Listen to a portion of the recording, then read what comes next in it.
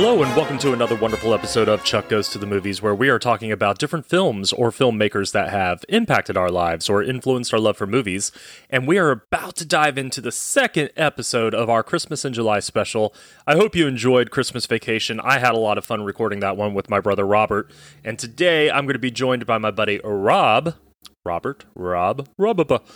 And we are going to discuss an underrated Christmas classic. I mean, it's a great movie, and if you haven't seen it, watch it. And if you haven't seen it in a while, watch it, please.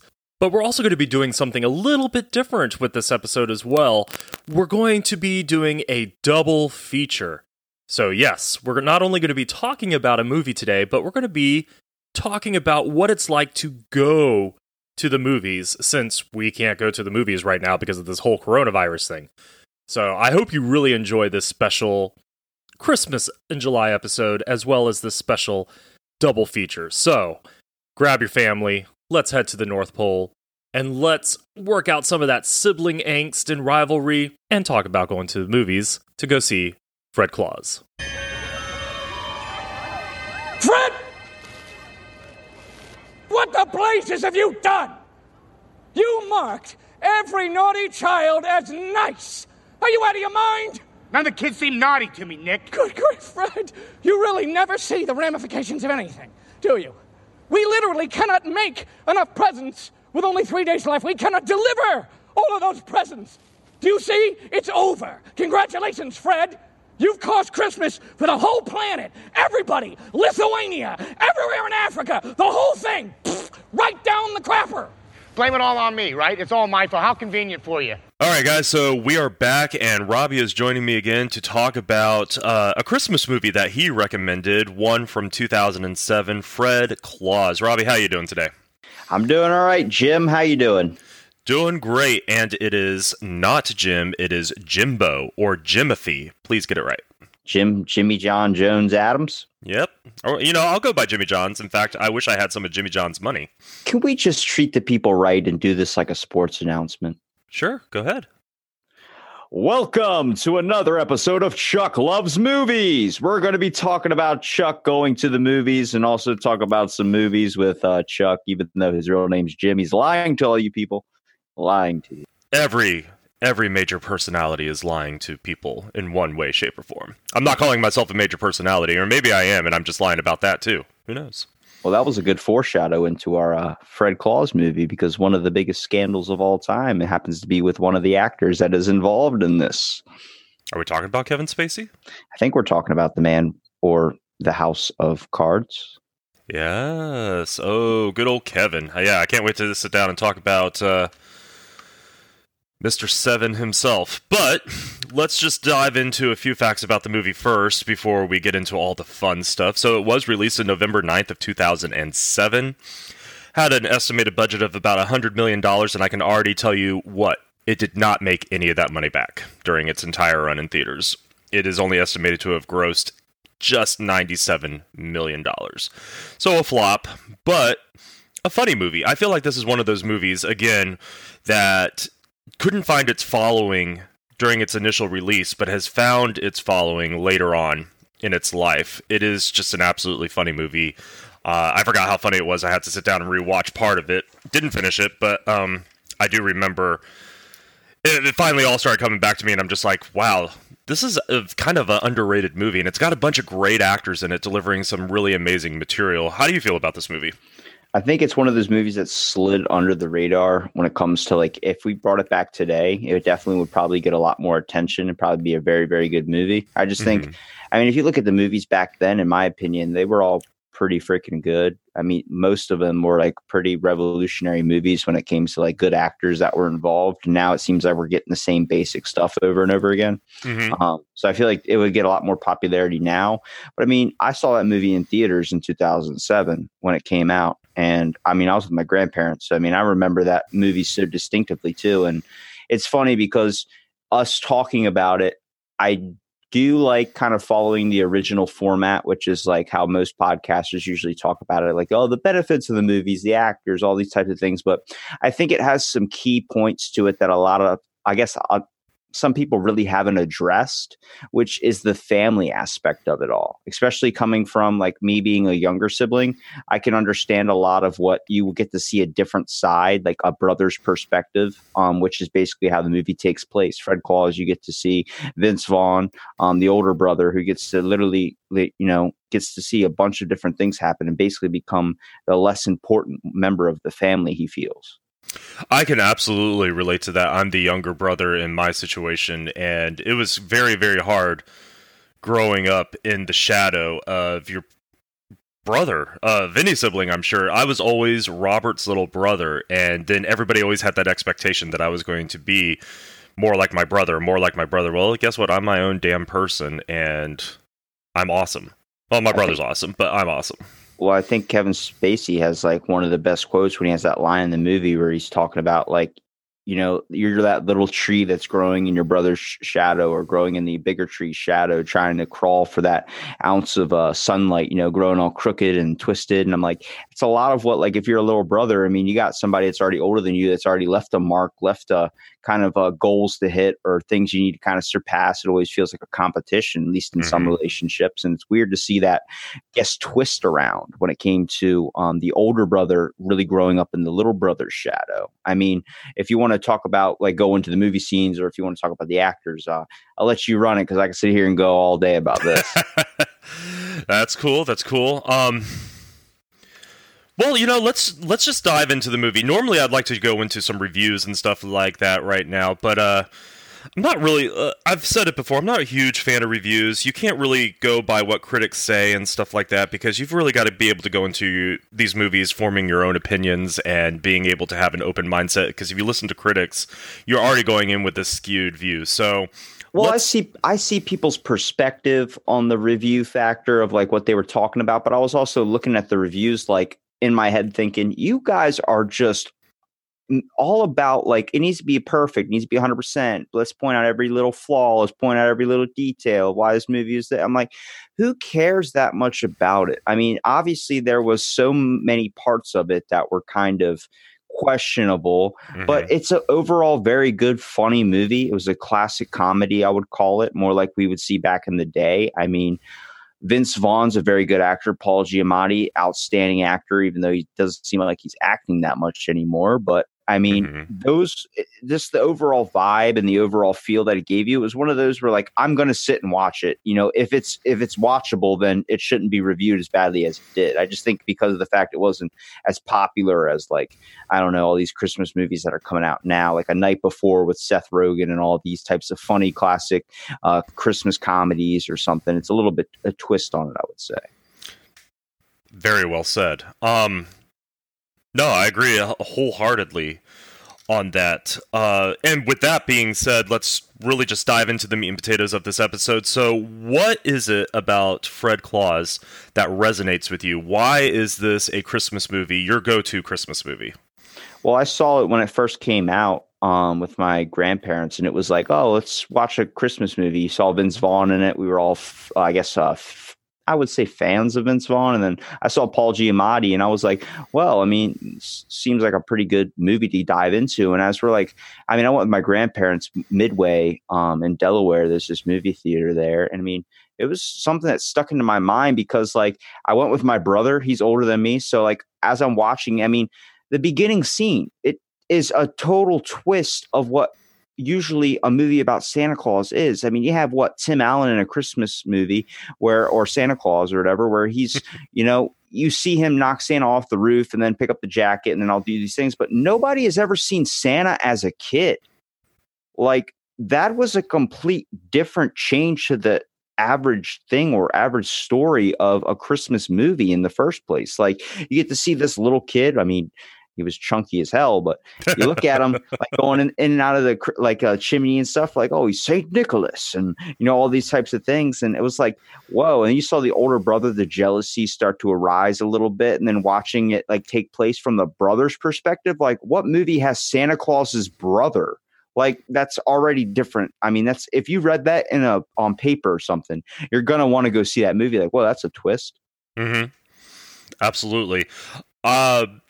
I love this whole play on the whole family and the brother dynamic thing. Especially one of my favorite scenes in the whole movie is where they're at the support group, and you've got Sylvester Stallone's brother there. You have President Bill Clinton's half brother there. You got Stephen Baldwin, who's always been like the hated Baldwin of all the Baldwins, and it's all about living in your brother's shadow. And I think that is just an idea, a life that many people can just relate to.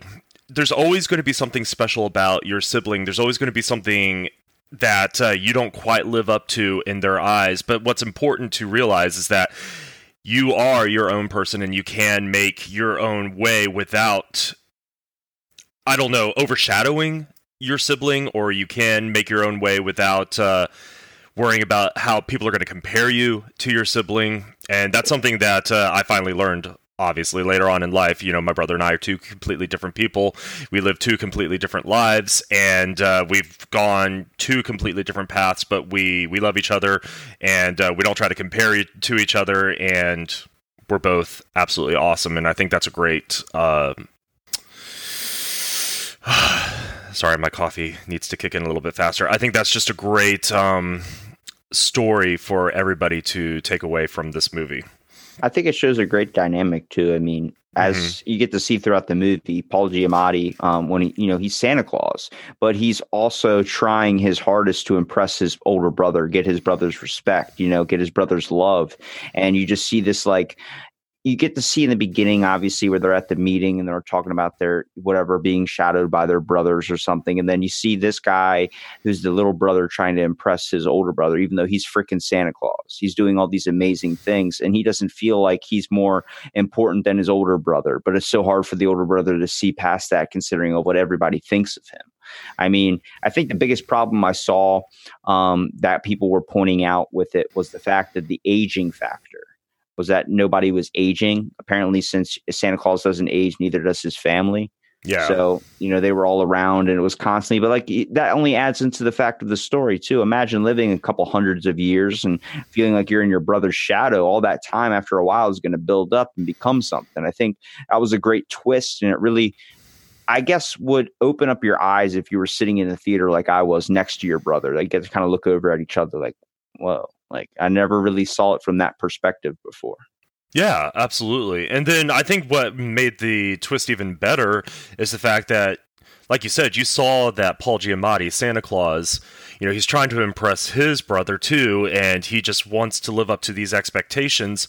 But then he's also angry himself. You got to see the anger that builds up inside when you have all this resentment just sitting there. And it can happen in the best of people. It can happen in the worst of people. The fighting, the words being exchanged back and forth. It was just a very realistic interpretation of one of the greatest folk stories of all time. Yeah, and it's pretty crazy that you get to see a twist on it when it comes to... I didn't know the IRS was involved in cutting off Santa Claus. The IRS is involved in everything, or they like to think they're involved in everything. And one of the things I mislooked was, like, did you notice that Kevin Spacey's character, what his name was, or fake name was that they gave him? Northcutt? Like, that's a foreshadow into cutting off the North Pole. Oh, didn't even think about that. I love it when he was talking about downsizing. He's like, yeah, we've already told the tooth fairy it's one tooth only. Then, you lose a tooth. Cool. Get $1, then get over it. And it's like, oh, so true. So true.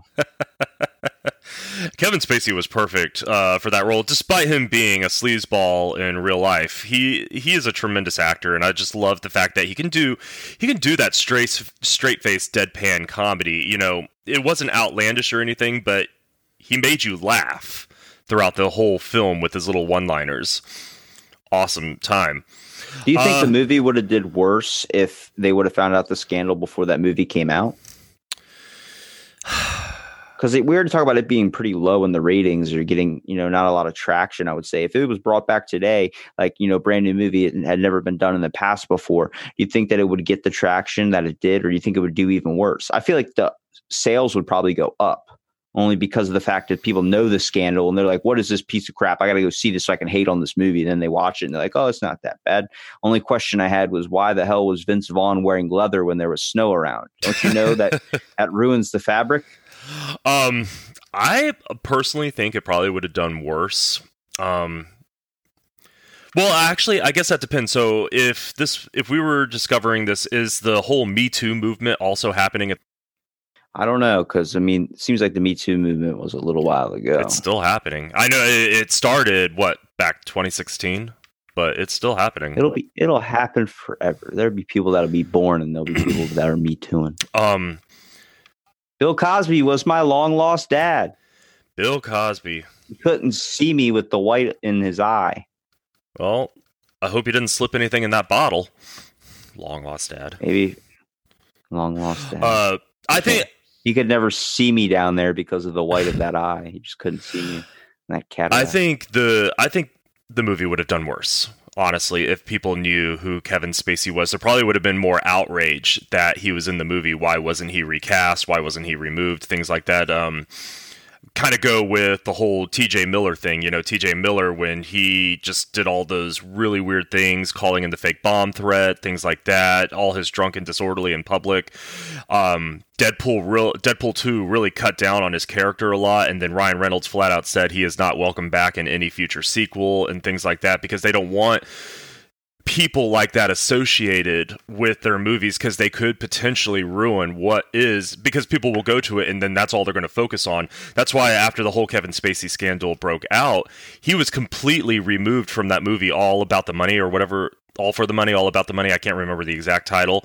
And Christopher Plummer was brought in last minute and reshot all his roles, like all the scenes that Kevin Spacey was in.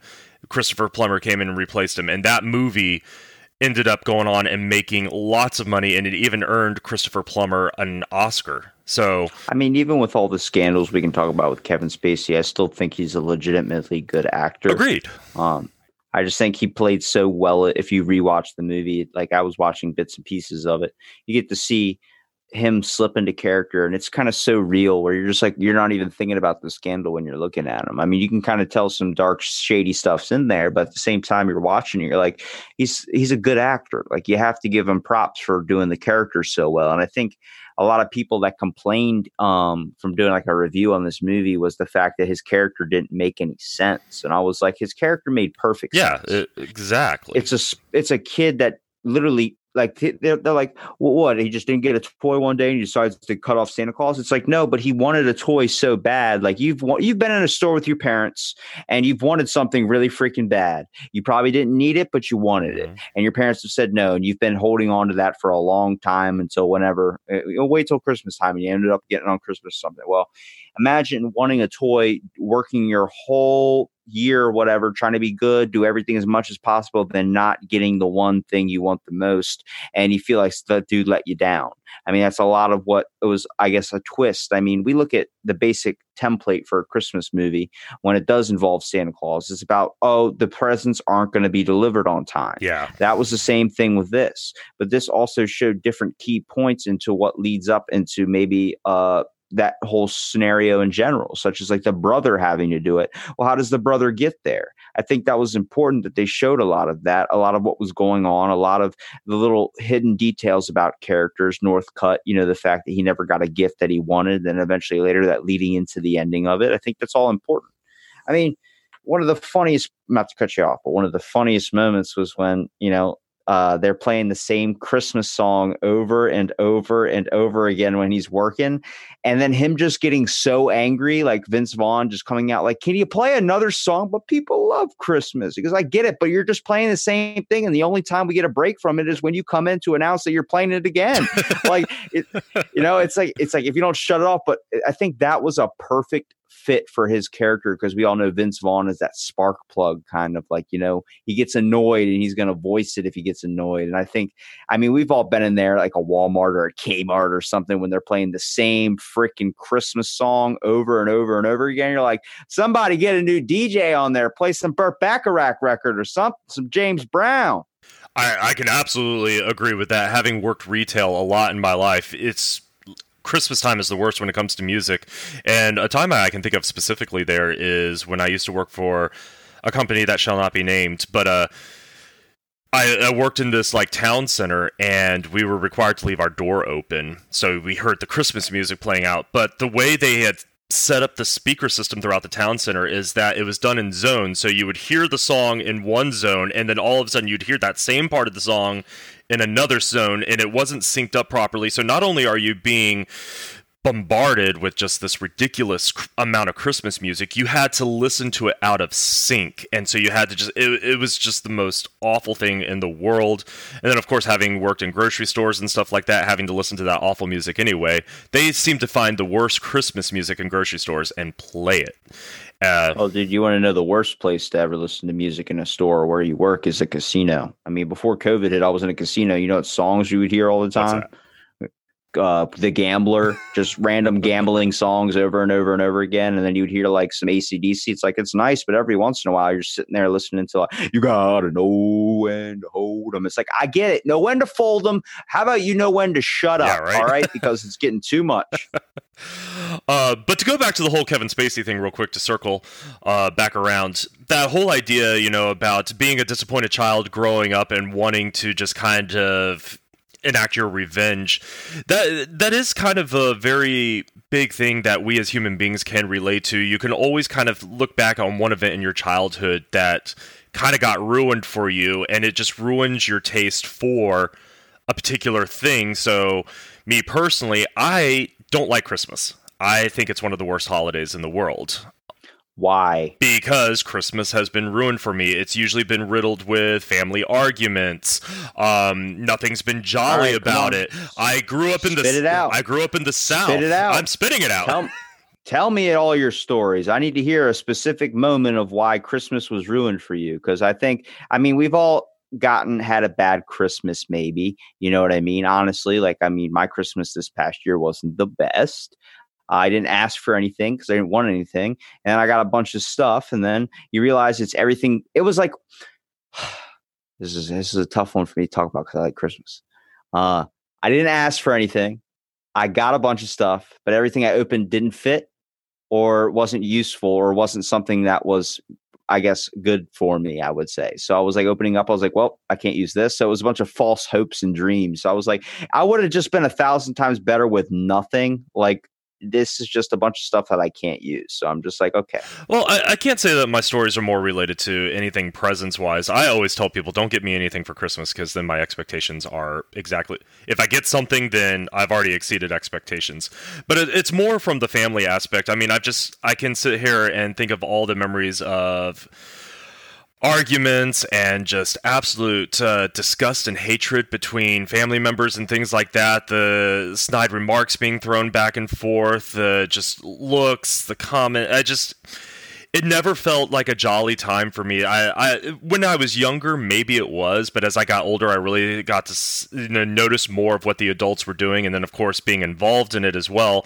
One of the last Christmases I remember at home before I went into the Navy was probably the worst Christmas I had. I mean, my mom and aunt got into such a huge argument that my aunt and uncle stormed out of the house and left right before all the events, all before dinner, Christmas present opening and stuff like that. And it just put this mark on the day that was hard to recover from. So, I'm trying my hardest. My wife is trying to get me to love Christmas a lot more now, especially since we have kids. So I'm trying not to be Mr. Bah Humbug, Mr. Ebenezer Scrooge. And I want to love Christmas. I love almost everything about Christmas. I love Christmas movies. I love Christmas music. I just don't like the holiday itself. I don't know. It's kind of weird. You got to add a Christmas tradition in there. I think, for me, my Christmas Eve tradition, that's why it's kind of really important to me, is because, me and my dad, steak and shrimp. We would watch A Christmas Story all Christmas Eve. We'd have steak and shrimp at night, and then he would bake chocolate chip cookies. We'd have that later, and then we'd go off to bed. And then the next day I would end up going to my buddy's house or something, drive over there, and me and him do our Christmas tradition where, we get each other, obviously, our gifts, but we get a thing that we add every single year. So I have this, if you ever seen The Night Before with Seth Rogen, he has the Jewish Christmas sweater. I have, my buddy got me that. So that was our first year tradition. And then we just keep adding on top of it. Next it'll be a funny hat. Next it'll be this. And then, we're at the 6th year, we have like 6 different things we're wearing or 6 different things we're doing. But we always, right after we open up presents at his house, like we give each other our gifts. He got me a tortilla blanket. So, I mean, oh, those are awesome. Come on now. But we drive down to the Chinese place and we get some Chinese food and we just bring it back, some General Tso's chicken, load up on that and just hang out around Christmas time, listening to like some Christmas songs. Are you sitting there singing fa ra ra ra ra ra ra ra? No, I wish. No, we listen to there's a Fallout soundtrack of all the old school songs that are all Christmas versions. So we'll be listening to that, like some Frank Sinatra singing Christmas songs and all these types of things. So we're listening to a little twist on the average, like you hear them sleigh bells jingling. It's like, I don't want to hear that. I want to hear a little bit more of a folksy Christmas song. Gotcha. Like DMX. Have you ever heard DMX sing Rudolph the Red-Nosed Reindeer? No. Rudolph the Red-Nosed Reindeer. What? It's, oh my God, it's perfect, dude. That is the best thing to play. We're trying to find Christmas traditions. My oldest is old enough now to understand certain things, so I've been trying to get Christmas traditions started, and I've gotten better about Christmas over the year. I'm cynical towards holidays in general. There's not one holiday I like, except for Thanksgiving. Thanksgiving's the best holiday in the world. Okay, really? There's not one holiday you like? Mm-mm. I like the idea behind a lot of holidays, but again, I don't like the holidays themselves. I'm weird. I like the Christmas time because I like it when the tree's up and you smell the types of candles that people are lighting. Like I like just the overall vibe of that. Like it just feels peaceful on Christmas night, like hanging out with like whatever. Even if you're by yourself, just being around like the Christmas tree, having that Christmas vibe, I love. But then like the day after, and I don't like the people that put their like decorations up a month before. Like that just gets me. Like if Walmart has it in there. They'd be up 24/7, 365 days a year. Yeah, like Walmart has it up there like 6 months before the actual holiday approaches. I'm like, as soon as July 4th is over, they're ready for Christmas. Yeah.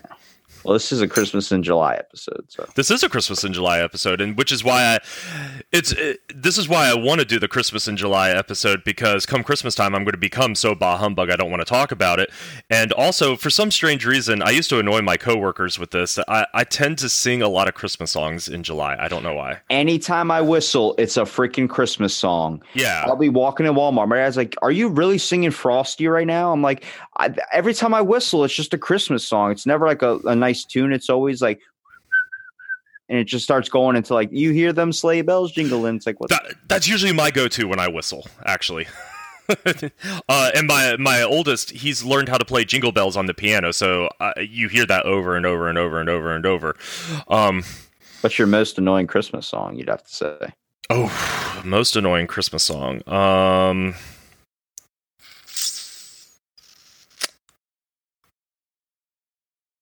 That's a tough one.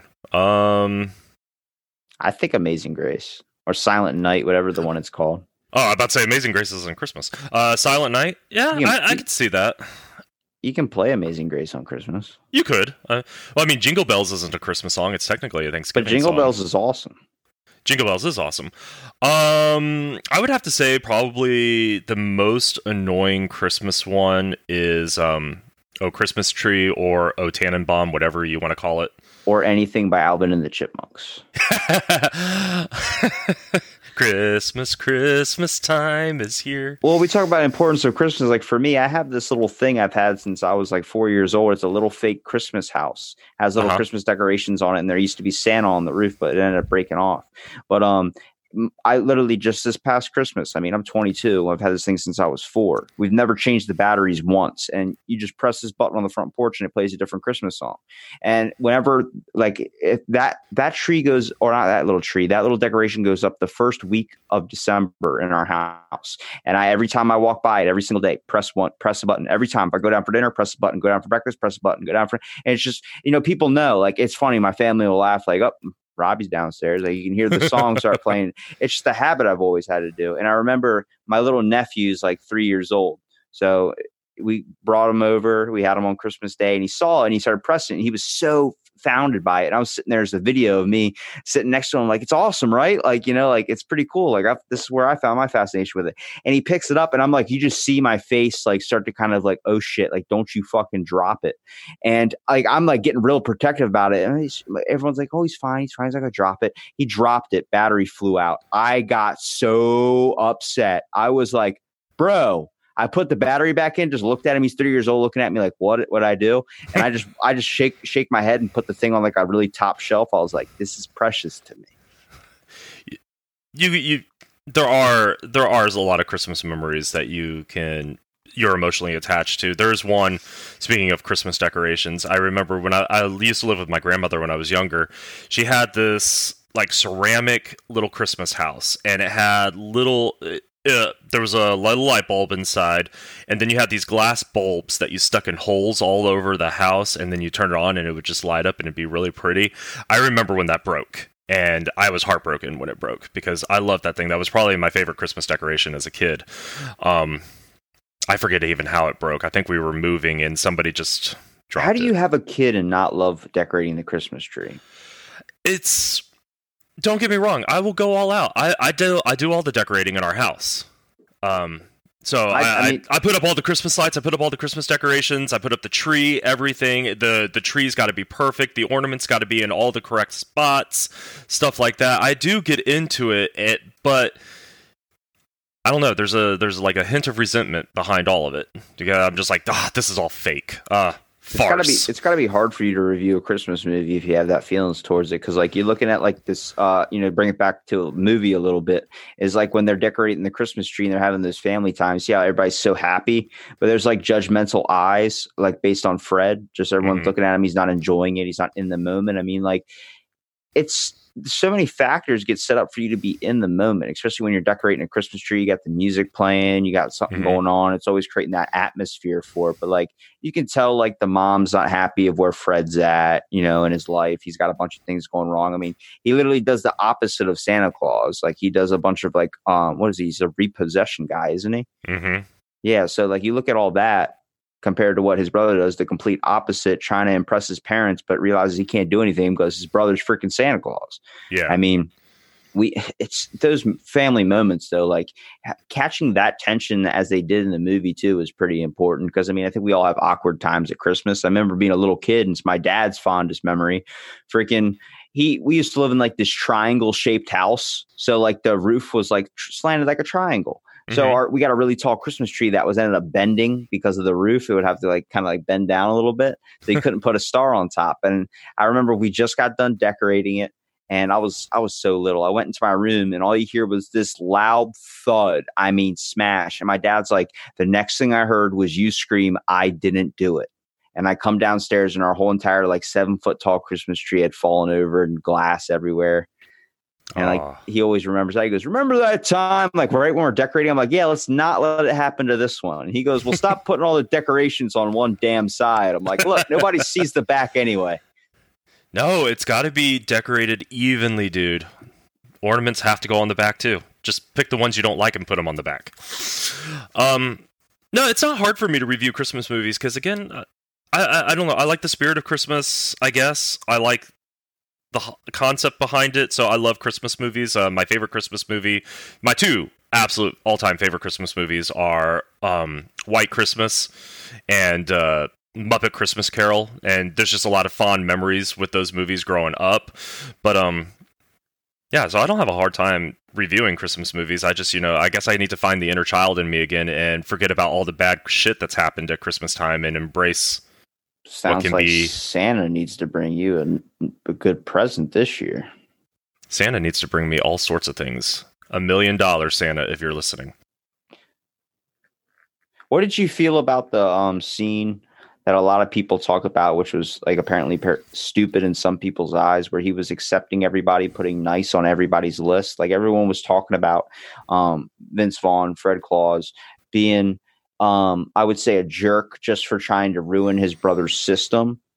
Mostly because like he was just accepting and putting nice on all these kids' lists. He was approving everybody and like, oh shit, we can't make all these toys for all these kids. You marked everybody nice and a lot of these kids weren't. And he was like, in my eyes, they all are nice, Nick.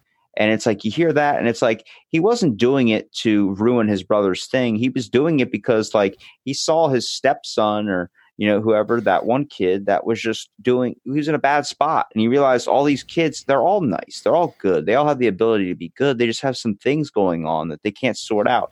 Now, when it comes to the little kid that ran into his brother's room and was beating the whole room up with a bat, and the girl was just screaming at him, that kid might have some issues.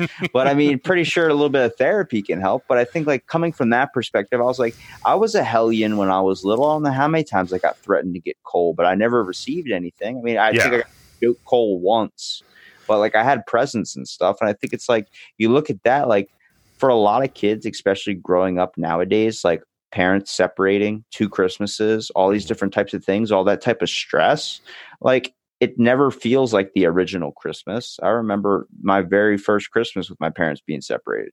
It was you could tell that there was a lot of like, I need to get him as much gifts as possible. That type of scenario between me and my brother. It was like, what?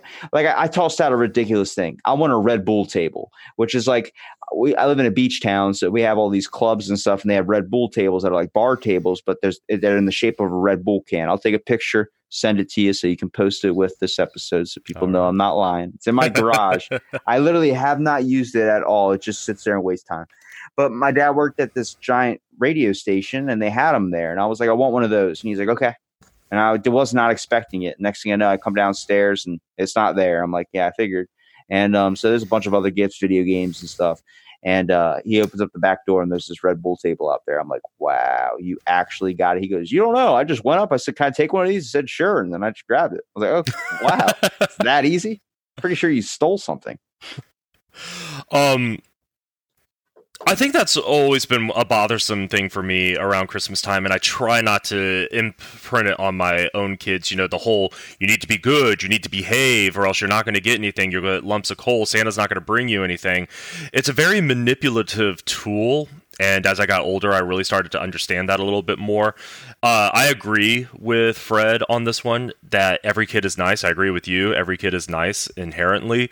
We all go through bad things. I was a hellion growing up. I mean, if you brought my mom on this podcast right now, she would probably sit here for 14, 15 hours telling you all the bad stuff I did as a kid, but she would always buy me a gift. She would always make sure that Christmas was awesome. Well, try to make sure that Christmas was awesome and magical. So I don't like the manipulation aspect of it, and especially nowadays where the modern manipulation is Elf on a Shelf. I told my wife, there is no Elf on a Shelf in this household. Nah, I don't play that game. I don't play that game either. That's way too much of manipulation. I mean, we could sit here and talk all the bad stuff about Christmas, but do you have anything really that you truly love about it? I mean, for me, I ask everyone in my family, don't get me a Christmas present, but write down in a card, give me a Christmas card. And I have all the cards saved up in my closet. There's a bunch of them in a shoebox that, I mean, even from my great grandfather, where it would be like, Merry Christmas, love you, buddy. And he's not around anymore, but he would write something and circle the words that he meant. And I mean, even reading it now, I get that inner narrating monologue of his voice in my head when I read it. And it's stuff I like to look back on and stuff. And I mean, Christmas stockings was always my favorite. I always got pineapple for Christmas. They always put a couple pineapple in there. Here's a fun fact. Don't eat more than a pineapple, like a full pineapple, in a day, because I ate 2 in one day. And I forgot, there's this thing that I didn't really know about. Apparently you can get the levels in your blood of acid raised up from all the acid in the pineapple. I woke up the next day and I looked like Two-Face. My one side of my face was severely like burned, like the skin looked like I was covered in poison ivy, and the skin was irritated because of all the acid that was in my blood. It took a couple days, but it was freaky to figure out that, oh, you're not supposed to eat 2 pineapple in a day. Yeah, there's a ton of acid in pineapple. A little side story, for one of my college science experiments, I had to show the effects of pineapple, like fresh pineapple juice, on a piece of meat, and it disintegrated this piece of meat within a day. So there's a lot of acidity in pineapple. Don't do that ever again. How do you feel about Christmas treats? Like cookies and stuff like that? Yeah, like you saw in the movie, he was eating all the cookies and stuff, and he broke into the Jewish people's house, and they're all doing like Hanukkah, and he's like, Shazam, or whatever, and walked out. It's like it's Shalom, but like he's eating all the cookies. Make sure you eat the cookies. It's important. They get upset. Do you think there's a better treat out there that we could do besides cookies? Like I feel like my grandma made these things, and we call them pretzel sticks, bro. They're grandma's special treats. My cousin. Okay, so funny story. I'm sorry, it's going to go off on. Go ahead. But my cousin, my long lost cousin, I found out about him Christmas Eve. Okay. He's in his 30s. I literally just got done seeing him. He's in his 30s. I met him on Christmas Eve. And then on Christmas Day, he came over and he was my 9th episode of my podcast. So when that whole podcast, 2.5 hours of me and him after Christmas opening up presents, fueled on shrimp and crab cakes and coffee, just learning about each other, figuring out like, oh, where'd you grow up? How did this happen? What was it like having adopted parents? All these types of things. But when I saw him, I was like, did you get grandmom special treats? And he's like, yes, dude, they're freaking awesome. And we always know on Christmas time, when it comes around the season, what my grandmom does is she grabs these pretzel rod sticks, the giant pretzel rods, and she rolls them in caramel, rolls them in chocolate syrup, rolls them in marshmallow, rolls them in pecans, rolls them in M&Ms, white chocolates, chocolate chips, and she bakes them. Bro, you freeze those bad boys. You don't care if you break a tooth. You will devour those things. Sounds good. Yeah, we end up going over to each other's house and try and take them out of each other's freezers and eat their stash rather than ours. And I'm like, what are you doing eating my stash, bro? She gave you a whole bag. It's like, I don't want to waste mine. Christmas treats, not usually a huge thing growing up in my house. I remember I don't remember the name of the cookies my grandmother would make. It's the cookies where you put the Hershey's Kiss on top and you kind of indent it down into the cookie. Do you know what I'm talking about? Yeah. Yeah, she used to make those all the time, and I love those. Christmas treats have kind of changed as I've grown up. So, like for Santa, we don't leave a plate of cookies out for Santa. Actually, we leave a bottle of beer out for Santa. Santa's getting tipsy. I'm about to say, yeah. Are you about to be like, oh, we leave celery out for Santa so we can have some energy through the night? It's like, no. Calories. He's not vegan. He gets a beer, maybe a Rice Krispie treat, and then we leave a huge plate of carrots out for the reindeer. Carrots for the reindeer. Carrots for the reindeer. They got to eat too. They're the ones doing all the work. I know. You don't really get to see them talk a whole lot in Fred Claus. That's one of the things I like about the Santa Claus movie with Tim Allen. You get a lot of reindeer time. I feel like this isn't even a movie about Fred Claus anymore. This is just us talking about Christmas. That's what I know. The whole idea behind this episode has changed. This is not a Fred Claus episode. This is a just like Christmas talk episode. If you're listening 45 minutes into the episode and you're wondering when the hell they're going to start talking about Fred Claus again, we might talk about it. We might not. Honestly, It's the Christmas in July episode. So you got to keep listening and find out. Exactly. Christmas in July. Christmas in July. So Santa's coming by. You had asked me, and I hadn't had a real big chance to answer this question. So you asked me if there's anything about Christmas that I actually do enjoy, or something like that, to that nature. There's and there is something about Christmas I absolutely enjoy. Is it kicking Tiny Tim's crutches out from under him? Depends on how much rum I've had. One of my favorite things to do, it's one of the reasons I love Thanksgiving so much, is because I'm a fat kid. I love food. I love just cooking like good dinners and lunches and stuff like that for Christmas time. So I like being in the kitchen. It's one of the things I look forward to the most, is just sitting there and just making all this food for everybody, because as long as everybody's eating, everybody's shutting up. And that's the fun part. I really do enjoy Christmas. I think it's a good time, especially when there's little ones around. You get to see their amazement of watching them open up presents and stuff too. But I mean, there's always that moment, when you come downstairs and you get to see the Christmas tree and there's presents under it and then giving gifts to each other. And I think it sucks when it's all over. It's like, oh crap. But I mean, I'm an insomniac. So it's like for me, I would go to sleep probably for like an hour, then I'll wake up and I'll just be playing games or something, waiting for everybody else to get up or doing something. I'll come downstairs. I would work out on Christmas Day. So I'll be at the gym at 2:00 in the morning. And then I just come back and my mom's like, "You ready?" Or my dad's like, "You ready?" Like, I'm up, you're up too. Might as well. I'm like, yeah, because you're honestly sitting there. It was so hard. I think one of the biggest things when I was a kid was trying to go to sleep on Christmas Eve because you wanted it to be Christmas Day. Like it was so hard. Yeah, you were waking up every minute like, oh my God, he's not going to come if I don't go to sleep. These types of things. And then, you come downstairs and it's just this amazing experience. You're sitting there, you have to fake smile if you get underwear. You have to. My grandma used to do it all the time. And the funny thing was she'd drop off these care packages, which they're like, when you turn 18, you don't get presents anymore. You get a care package, which is toilet paper, toothpaste, all the essentials you get when you're an adult and you're owning your own place. Mm-hmm. So I remember I turned 18 and I was like so ready for a care package. I was like, finally, I need some toilet paper. Right. I need this. And she was like, "Oh, I don't do this anymore." I'm like, what? So she did that. She told me that I think the day before Christmas. So on Christmas Day, I was like, I'm not getting a care package. I'm not getting anything. She rolls up. She made her own care package, one just for me. It was this giant blue tub the size of like a coffee table. And it was just filled with Tide Pods, all these types of things. And she was like, "Don't eat those now." And I'm like, I'm not going to do that.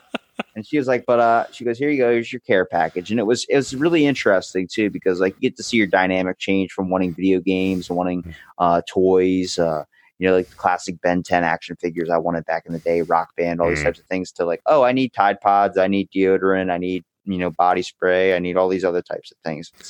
It's a weird shift, but it has that Christmas feeling in it. No, I'm right there with you. If I get clothes for Christmas, I find that more exciting than most anything else you could possibly get me for Christmas, because chances are I'm not going to go shopping for the clothes myself. Do you remember, all right, so did your family put gifts from the family around the tree, days leading up to Christmas, and then all of a sudden the presents would double or triple in size when Santa Claus comes? So did y'all start putting family gifts around the tree before Christmas? Nope. No? Oh. If we had a grandparent or something, we'd toss one under there because they'd be over on Christmas Day. So it was like, oh, this is from us to them. So it's not Santa, but Santa was a big thing. I think I came down one time and I saw, I don't want to say, because if there's kids listening, I don't want to ruin that hope for them. I remember when my hope was ruined. I remember when the Tooth Fairy wasn't real. That one, I was devastated. I saw my dad come in, reach under my pillow and put $1 under there. I was like, he's the Tooth Fairy. And I was like, there's no way. There's no way. He's an agent of the Tooth Fairy. That's what I thought too. Holy crap. Yeah. I was trying to convince myself maybe he's just helping out, or maybe he was doing that. And I think at one point, I was 13, my dad was like, I'm done with this shit. I remember one time he put 100 under there and he was pissed. Oh, I was like, I got $100 for my tooth. And you just saw my dad's face at the dinner table, like, oh, what did I do? Was Dad hitting the sauce a little bit before putting that money under there? Definitely.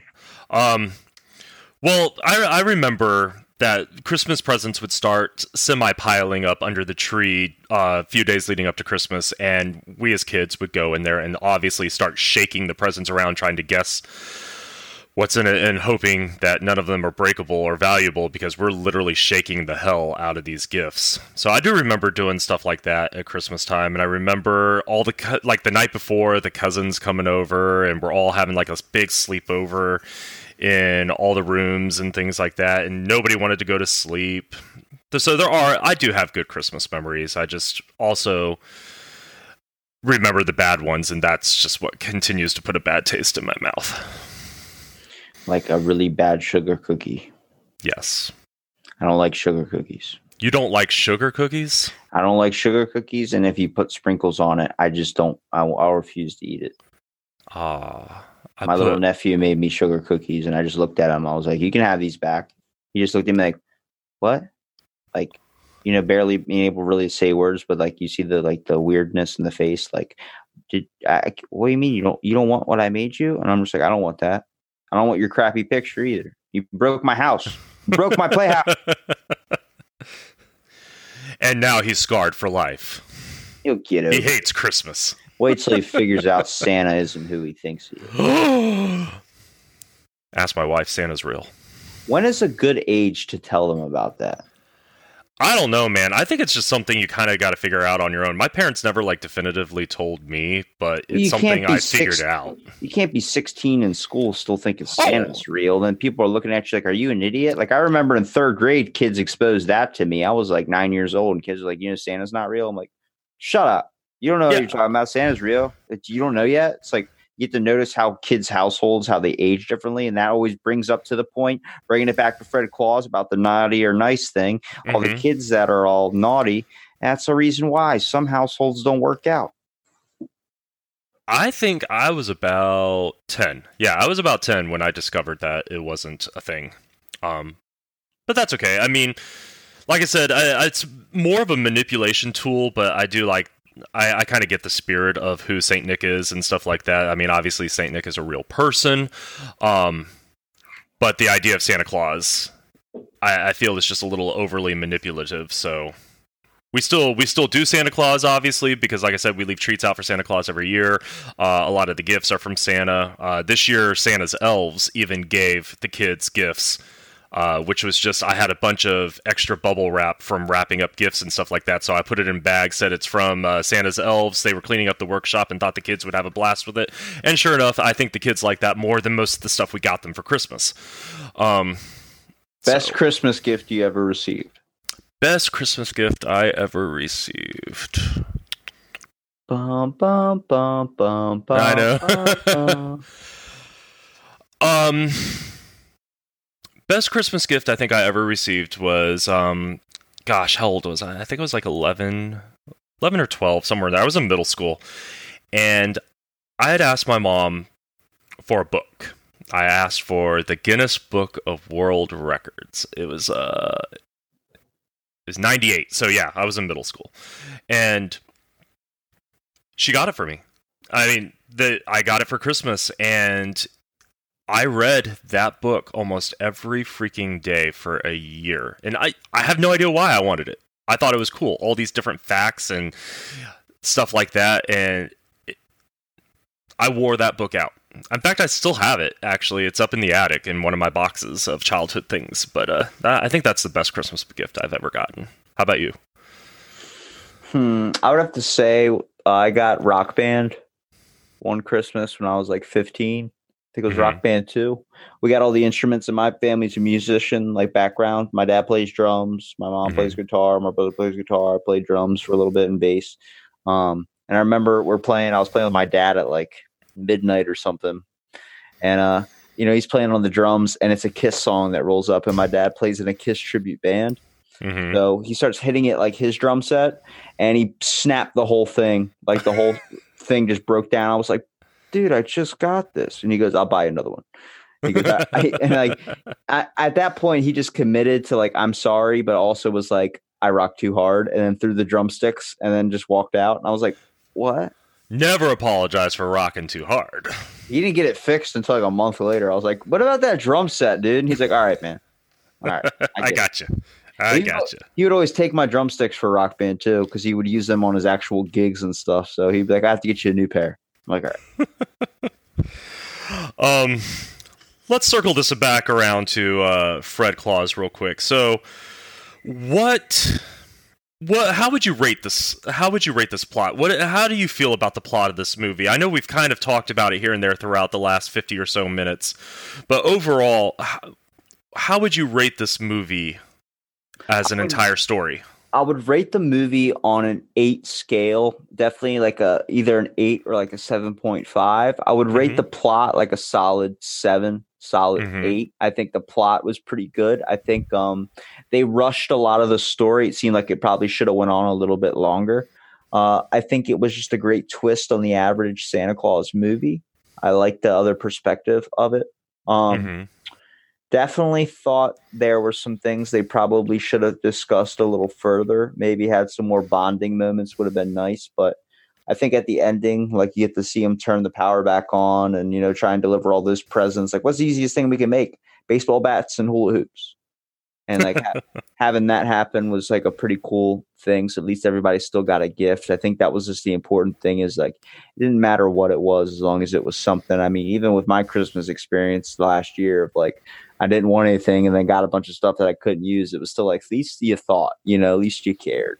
And I think even having those moments too are pretty nice. And then breakfast on Christmas morning is pretty nice too.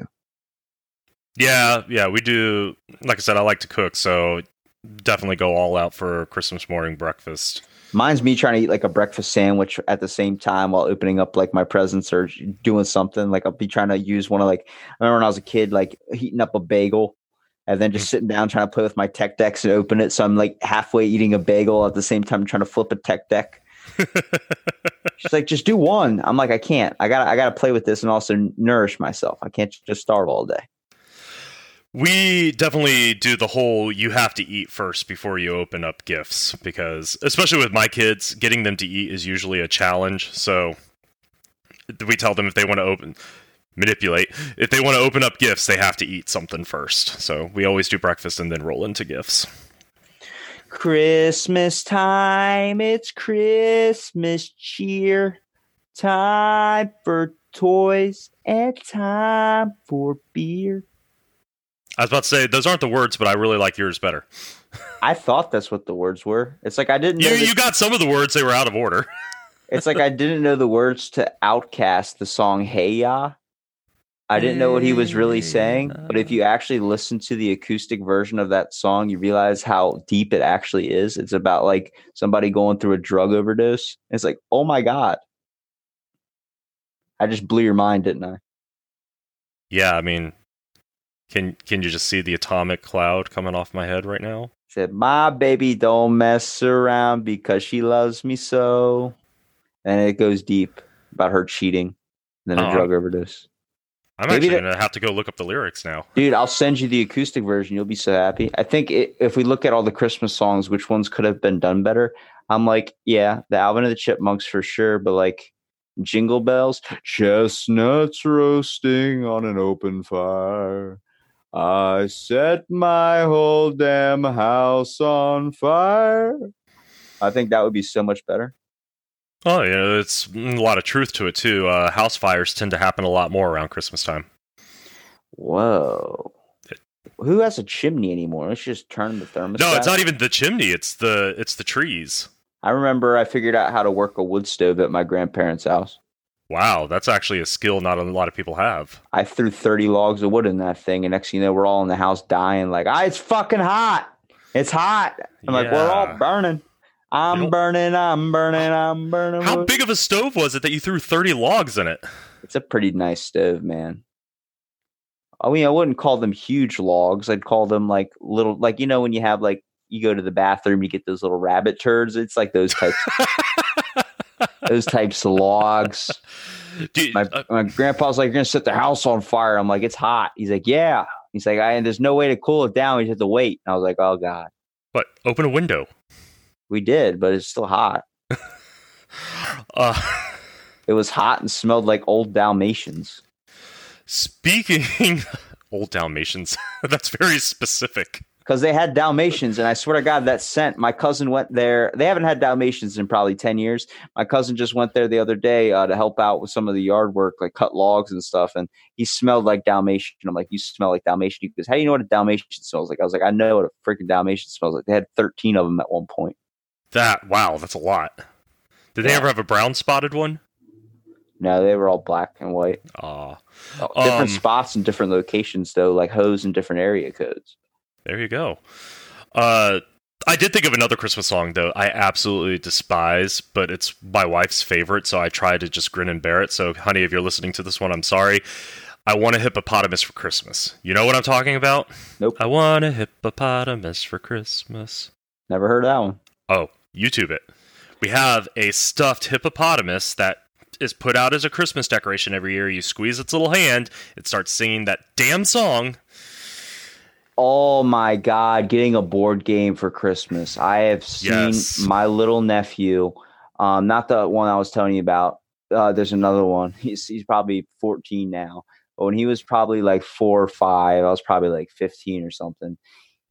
he got Candyland for Christmas.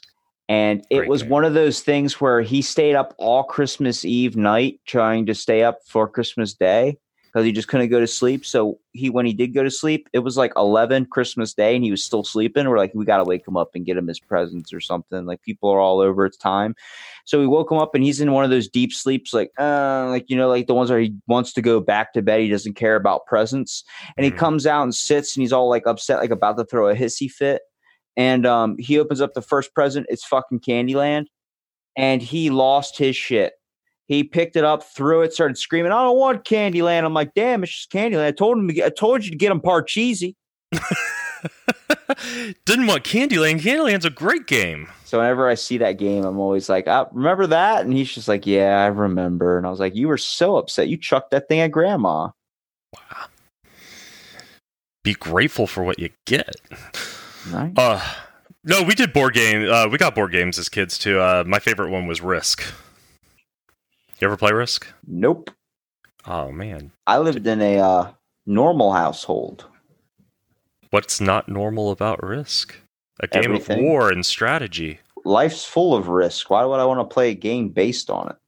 About world domination. I think Battleship was a better representation of what I wanted to do with my life. Working on a ferry. I was in the Navy and I don't even want to play Battleship. I don't even want to think about that dumbass movie. Did you ever see Battleship? No. Are we going to do a movie review on that one? No. Let's try to get this back to Fred Claus. I figured we talked about so many movies, like 101 Dalmatians has been involved already. It's like, holy crap. Well, like I said, this is more morphed into a Christmas movie talk versus just a singular movie, but then it's kind of not even a Christmas movie talk, it's just a Christmas talk, which, hey. This is fun. A Christmas movie podcast in July, and we talk about one of the unordinary Christmas movies known as Fred Claus that really doesn't get a lot of... I mean, we could have easily did A Christmas Story. We could have easily did 101 Dalmatians. We could have easily did any of the Christmas movies on Netflix, but we decided to do Fred Claus because that movie did not get a lot of credit of what happened in 2007. I think it was really underrepresented. I think that if we brought it back today, it would probably get twice as much view and become way more popular than when it came out back then. But to each is their own. 'Tis the season and all of that garbage. You'll shoot your eye out. Are you going to still post this one even though we just talked about Christmas memories? Yeah, I'll still post this one. I'll say, I'll call it something and then parentheses, and Fred Claus. Say 'tis the season and all that. That's a good there title. you go. All right, hashtag to anybody still listening. I want you to think of a good Christmas moment in your life, and then when you think of it, I want you to mail it to Santa Claus, or you can leave it in the comment section where we can actually see it. Because if you literally thought your letter was actually going to Santa, you might be dumber than a fifth grader.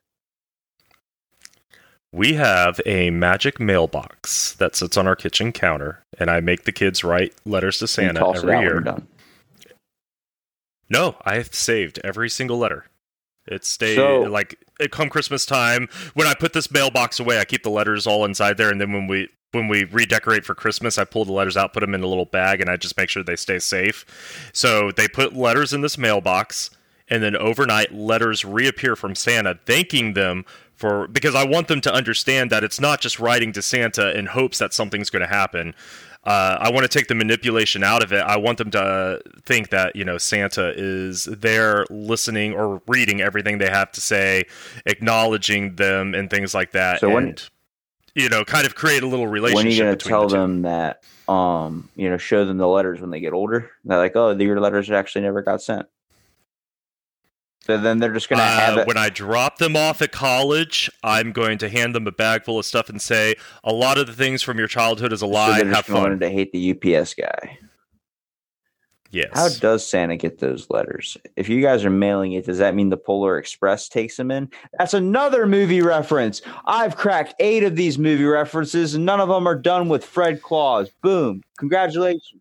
It makes me upset because I was going to mention frickin' Polar Express earlier, and I decided not to. That movie. That's recently. I saw that movie for the first time last year.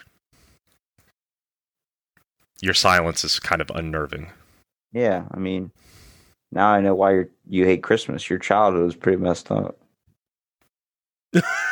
I saw that movie for the first time last year because my son's kindergarten class, they were going to, as part of their Christmas thing, we had to build little train cars out of boxes, and they had to take it in, and they were going to sit down and watch Polar Express. Well, my son's got some sensory issues, so we needed to make sure that he would be able to sit through the movie without having like a little freak out from like loud noises or stuff like that. So we had to buy the movie. And we all sat down, and like none of us had seen this movie before, so we all sat down and we watched this movie. I will say it's a little weird because the animation did not age well. The CGI did not age well at all. But it is a fun movie, and it has a really good message to it. So I will watch that. You know, another good Christmas movie is Harry Potter. Good Harry Potter movie on Christmas. Which movie Whichever are you one where to? they get the car and they get the sweater and they get all that on Christmas. I think so. The first one. I don't remember. They all blend together. Yeah, they get Harry's gotten presents and he's never got presents before outside of like a coat hanger and things like that. So the fact that everybody I feel like that coat hanger was Molly way too Weasley, late, if you know what I mean. Yeah, seriously. I love that one, except the fact that I guess in the UK they say Happy Christmas, which bothers me. But, you know, we each have our own little traditions, I guess, region to region. We say Merry Christmas, they say Happy Christmas. Fragile. Must be Italian. But it's a prestigious award. It's a prestigious award. It is. Hey, Name 5 Christmas movies. Go. Okay. Can I name movies we've already named, or do I have to name? If you want to be cheap, ones? You can name the ones we've already named. All right. Home Alone. One of my favorites. I am going to name another one we've already named, Santa Claus. Let's see, Christmas movies. Die Hard.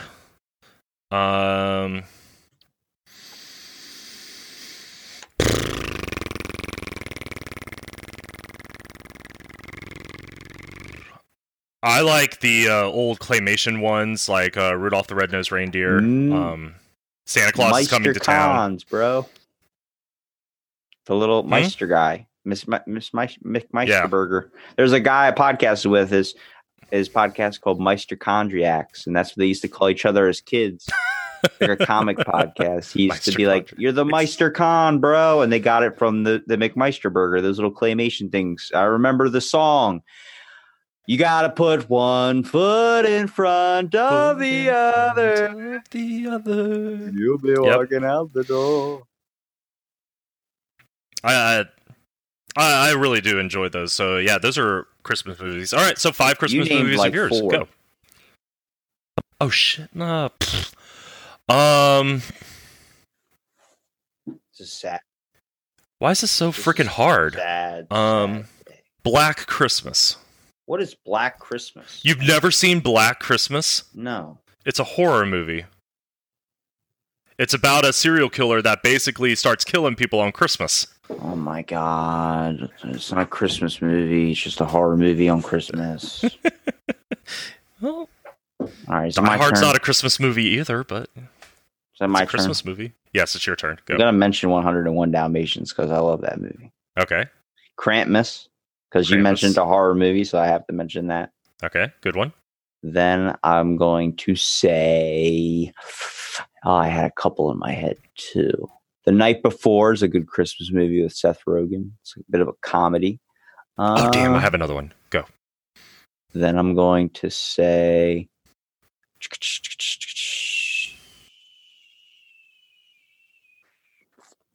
I had one in my head, but I forgot it. Oh yeah, The Grinch. Which one? The first one, Jim Carrey. Okay. The Grinch Who Stole Christmas. It's a good one.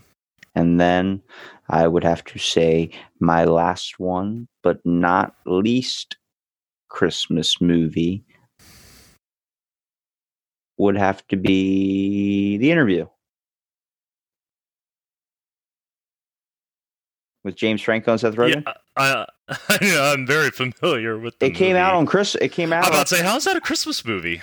All their movies, they always come out around Christmas time. Sausage Fest came out actually in November, but does that make it a Christmas movie? I call it. It comes out around Christmas time. It's a movie I saw around Christmas time. Lord of the Rings came out around Christmas time. Is it a Christmas movie? I guess so. There's a lot of snow on the field. I thought of another movie, Jingle All the Way, that one with Arnold Schwarzenegger and Sinbad. Oh, yeah, that's a good. What's a great the one on Netflix right now that's really good? The one on Netflix. Right Oh now, my that's God! really How good. are we forgetting the best Christmas movie of all time, The Night Before Christmas? The Nightmare Before Christmas? Yes. Yes. Oh, that was the movie that I thought of when I said, I thought of another one, but then Jingle All the Way came into my head, too. Nightmare Before Christmas is an absolutely phenomenal movie, and it plays on two different levels. It's a Christmas movie, and it's a Halloween movie. In this town we call home, we all hail to the pumpkin song. La, la, la, la, la, la. I tried to get my son to watch, my oldest to watch that this last year, and I don't think he's ready for it. I never watched it until I was older, but I watched bits and pieces when I was a kid. My buddy really loved that movie, and I would always fall asleep like in a quarter of it. I also have never seen The Matrix all the way through because I keep falling asleep. So whenever I watch Matrix, I think it's like 12 hours long. How do you fall asleep during The Matrix? I'm an insomniac, so I watch movies really late at night. Well, watch it during the day while you're wide awake. I take a nap. Like this is my nap time right now. It's the middle of the day. Oh, I'm keeping you from your nap. I want my milk and cookies. Fall asleep during The Matrix. Wow, I love that movie. Fell asleep in that one, and I don't think I've ever seen. Yeah, I've never seen a full Lord of the Rings. I've seen bits and pieces. Oh, Robbie, I don't know how we're friends. Narnia is a Christmas movie. Willy Wonka and the Chocolate Factory is a Christmas movie. Willy Wonka and the Chocolate Factory is not a Christmas movie. It is snowing out. There's old people dying in bed. It is perfect. It's I don't even know which of those two arguments to tackle first. If you've listened all the way to the ending of this movie, please leave a comment on this podcast episode suggesting, is Charlie and the Chocolate Factory a Christmas movie? It is not a Christmas movie. There's movie. snow on the ground. There's chocolate, which is involved in the holidays. Edward Scissorhands has snow on the ground. Is that a Christmas movie? Did they show Christmas in the movie? Yes. Okay, then it's a Christmas movie. So is Iron Man 3 a Christmas movie? It can be if they had Christmas in it. Don't look at me like that. You guys decide what makes a Christmas movie. Is The Long Kiss Goodnight a Christmas movie? No, but Die Hard's a Christmas movie that has nothing to do with Christmas. Die Hard it takes place at Christmas time, but... There you go. Well, all that's the why I things said Die just Hard is a Christmas movie. What's I your listed it as argument my now? Christmas movie. Yeah, but I just named a bunch of stuff that happened around Christmas time and involved in it, and you said no to all those. So how's Die Hard then? All right, I win the argument. You see that, people? Everything unfolds. I got you at a standstill on your own podcast. Look at that. The powers of perception, people. Comment, what's your favorite... I'm retiring now. This is the final episode. What's your favorite Christmas movie that's not really a Christmas movie, but happens to do with a piece of Christmas? That's a very deep question. That's the question for the audience. We got to leave it to them to decide. Leave Beauty your and the reviews Beast. in the bottom. Text your answers in now at 555 sleigh bells. You can email our P.O. Box, North Pole dash Strip Club Powers dash fake location dash Santa Israel dash .org. Yeah, because we're a nonprofit. Dash.org. Dash.org. You got to get that last dash in there, or else you're going to a fake website. The .org because we're nonprofit. I like it. We're not .com pieces. Do you do that thing at Christmas time where you log into NORAD's website and they do the Santa tracker? Do you ever do that? No, because I'm not an idiot, and I never had a computer when I was a kid. So we had one computer in the whole house when I was like 12, and then I eventually got in a lot of trouble. Did you have to use MS-DOS commands to start it up? No, but it was like when you turned it on, it was like AOL. Oh. Kids these days will never understand. Fuck, it's 1 a.m. I'm trying to watch porn on Christmas Eve. I can't do this. Delete your history, people. Delete your history.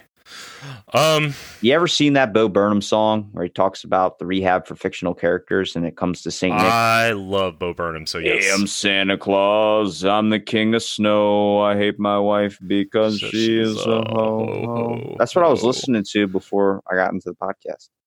I love Bo Burnham. He is such a funny guy. He's a little out there, but I remember when I was in the Navy, I'd be sitting on watch on YouTube watching his videos, just laughing my ass off. This little kid, he taught himself to play guitar, piano, and everything just so he could do these funny songs and videos. This is the part of the podcast where it gets cut out, I feel like. Nah, I'll leave this in here. Bo, if you're listening, you are loved. I reached out to him. Hopefully he gets. I reached out to him too. He hasn't gotten back to me. He doesn't do interviews. He's like M. Night Shyamalan. M. Night Shyamalan did one interview, like freaking, what do you call it? Norm Macdonald show was 30 minutes, and that was like 7 years ago before Norm Macdonald went to jail. Norm Macdonald. There's a name you haven't heard in forever.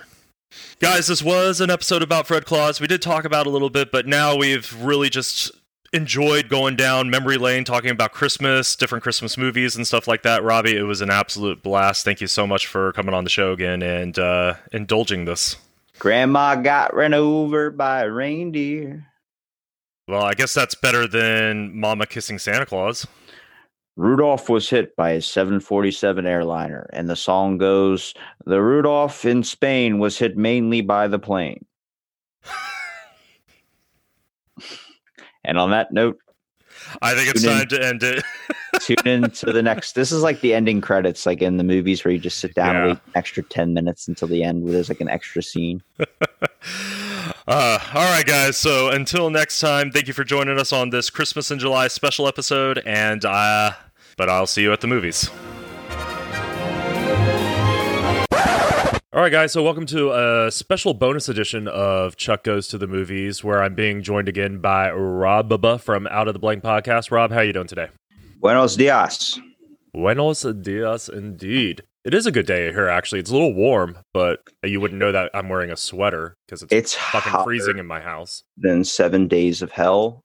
My AC is broken in my room. It is 96 degrees in there. So trying to sleep last night was like wearing a wool sweater that's 2 sizes too small. Damn. Well, I'm sorry that you have to see me wearing a sweater because it's legit like a meat locker in this room. I don't know what it is. No matter what I set the AC at, this particular room is always freezing. I'd rather it be super cold than super hot. I agree. I absolutely agree because you can always put on more clothes. Exactly. And the wise words of my grandfather, if it's too cold, put on another sweater. I'm like, I'm wearing 3. Well, today we're just going to talk movies. No particular movie, no particular filmmaker, no particular actor. We just want to talk movies for a little bit and give y'all a little bit of break from our normal format here. So, Rababa, since this was your idea for us to sit down and talk movies, why don't you launch us into the first thing you would like to talk about?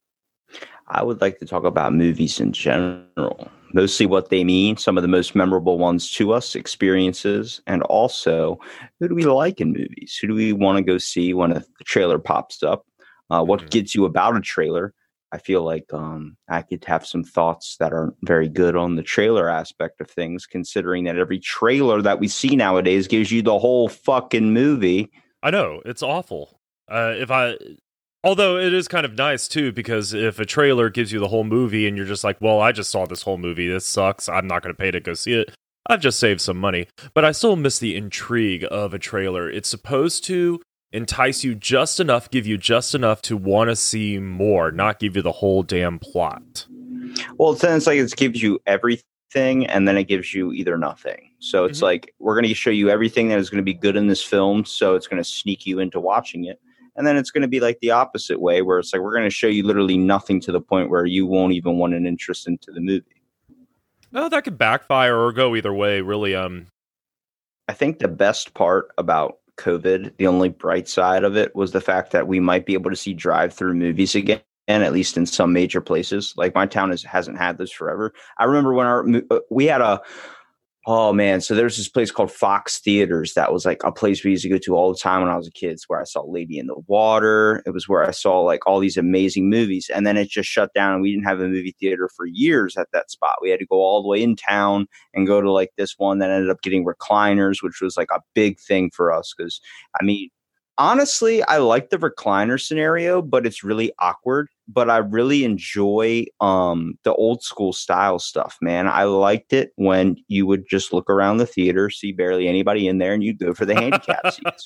I mean, I hate being that guy, but like my grandpa, he's like, that was a big thing when I was a kid, was going to the movies with my grandparents. And we would walk into the theater and he'd look around. I remember we saw, like, for instance, Death at a Funeral. And he goes, "Oh, handicap seats are open."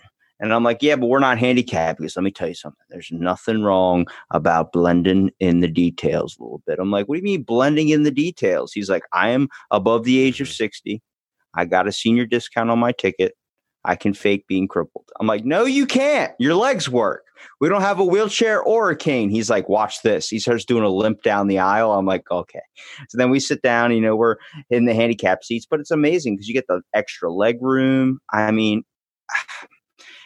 I think theaters are really what I would call an unseen kind of enjoyment in life when it comes to that. Nobody really cares that they can, now that they can get it on their TV, like, oh, the comfort of my own home. But I'm like, but it's the experience. It definitely is the experience. However, I feel like the experience has become more of a hassle than a real enjoyment lately. I mean, I love going to the movie theaters, don't get me wrong. I love seeing movies on the big screen. But I am definitely not thrilled with ticket prices lately. I mean, they've gone up so much since I was a kid. I mean, and just now you have to pick and choose your seats before you even buy your tickets and stuff like that. They're just making a huge hassle out of going to the movies, and it's just not a whole lot of fun anymore. And while those recliner seats are nice, I'm with you. I miss just the old style seating where you just walk into a movie theater, you pick out your seats, and you sit there in that like halfway uncomfortable stadium chair and sit through a 2-hour movie. With the recliner seats, I find myself trying to fall asleep a little bit more often because now my legs are propped up, I'm leaned back, I'm full of popcorn, and I'm ready to take a nap. And that has happened to me several times. So I just took a very expensive nap at the movie theater. So you don't really prefer the recliners? I could live without them. I'm not against them, because they definitely are a more comfortable seat while you're sitting through a 2-3 hour movie. But I find myself to be a little too comfortable, I guess. I feel like it wouldn't be me going to the movies or should we say Chuck going to the movies, if it was something bad did not happen. Okay. I mean, at the movie theater, something has always happened, whether it was a crying baby, whether it was just people screaming really loud, yelling at the screen, or something being on their phone. It upsets me because, like, I just went before the whole shutdown and everything. I went with my buddy and we saw the movie with Chris Evans. I think it's The Clue or Clue. Knives Out. Knives Out, yeah. Yes. It was based on the movie Clue, basically. It's like a murder mystery. Who killed it was Benjamin Button in the bookcase with a briefcase and a box of shit. But like when we went to go see that movie, we were all sitting down and he's the type of guy that's like, we got to reserve seats. I'm like, dude, let's just go there and find what they have open. He's like, "No, I want the best seats. Right in the middle." I was like, okay. So he reserves it like 2 days in advance. Next, we go there. I mean, he's paying, so I'm not really complaining a whole lot, but we get and sit down in the seats. I get a broken fucking recliner. Everyone else is in the recline position. This movie theater's packed. I'm the only guy not in the recline position, so I look like the asshole. I'm trying to explain to people like, wow, I would get the broken recliner. And then some dude tried to take my cup holder. I fought for that thing like it was Colonel Mustard's last stand, bro. I was on it like, this is my territory. We're not sharing. This is where I'm staking my claim. I put my drink right in there. And nobody buys movie theater snacks anymore, which is insane because like that was a thing when I was a kid. Me and my grandpa. Because they're so damn expensive. Yeah. Why don't they lower the prices? They're not that, like, nobody's going to buy besides the popcorn, because I don't know what it is when I walk into a movie theater and I smell popcorn. It's just like, oh my God. And it's also the salt they put on it. That special salt is the shit. I want to know the guy who gets like nachos at a movie theater. Hey. All right. So I used to work at the movie theater. And my favorite snack to get was the nachos because the nachos were awesome. You don't have napkins or anything? Yeah, you do.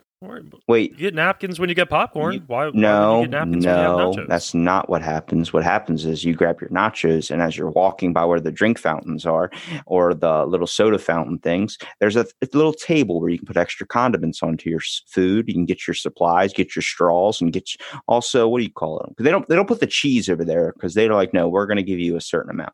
But I know. Then you grab the napkins if you're a prepared person. And for me, I was never that type of guy. I was like, I don't want to waste another minute trying to set up my time to have a better experience. I just want to go into the movie theater. But like, I miss the kid that used to sit out in front of the thing and rip your ticket in half. And I'm like, yeah, I have all my tickets from every single movie I've been to since like 2007.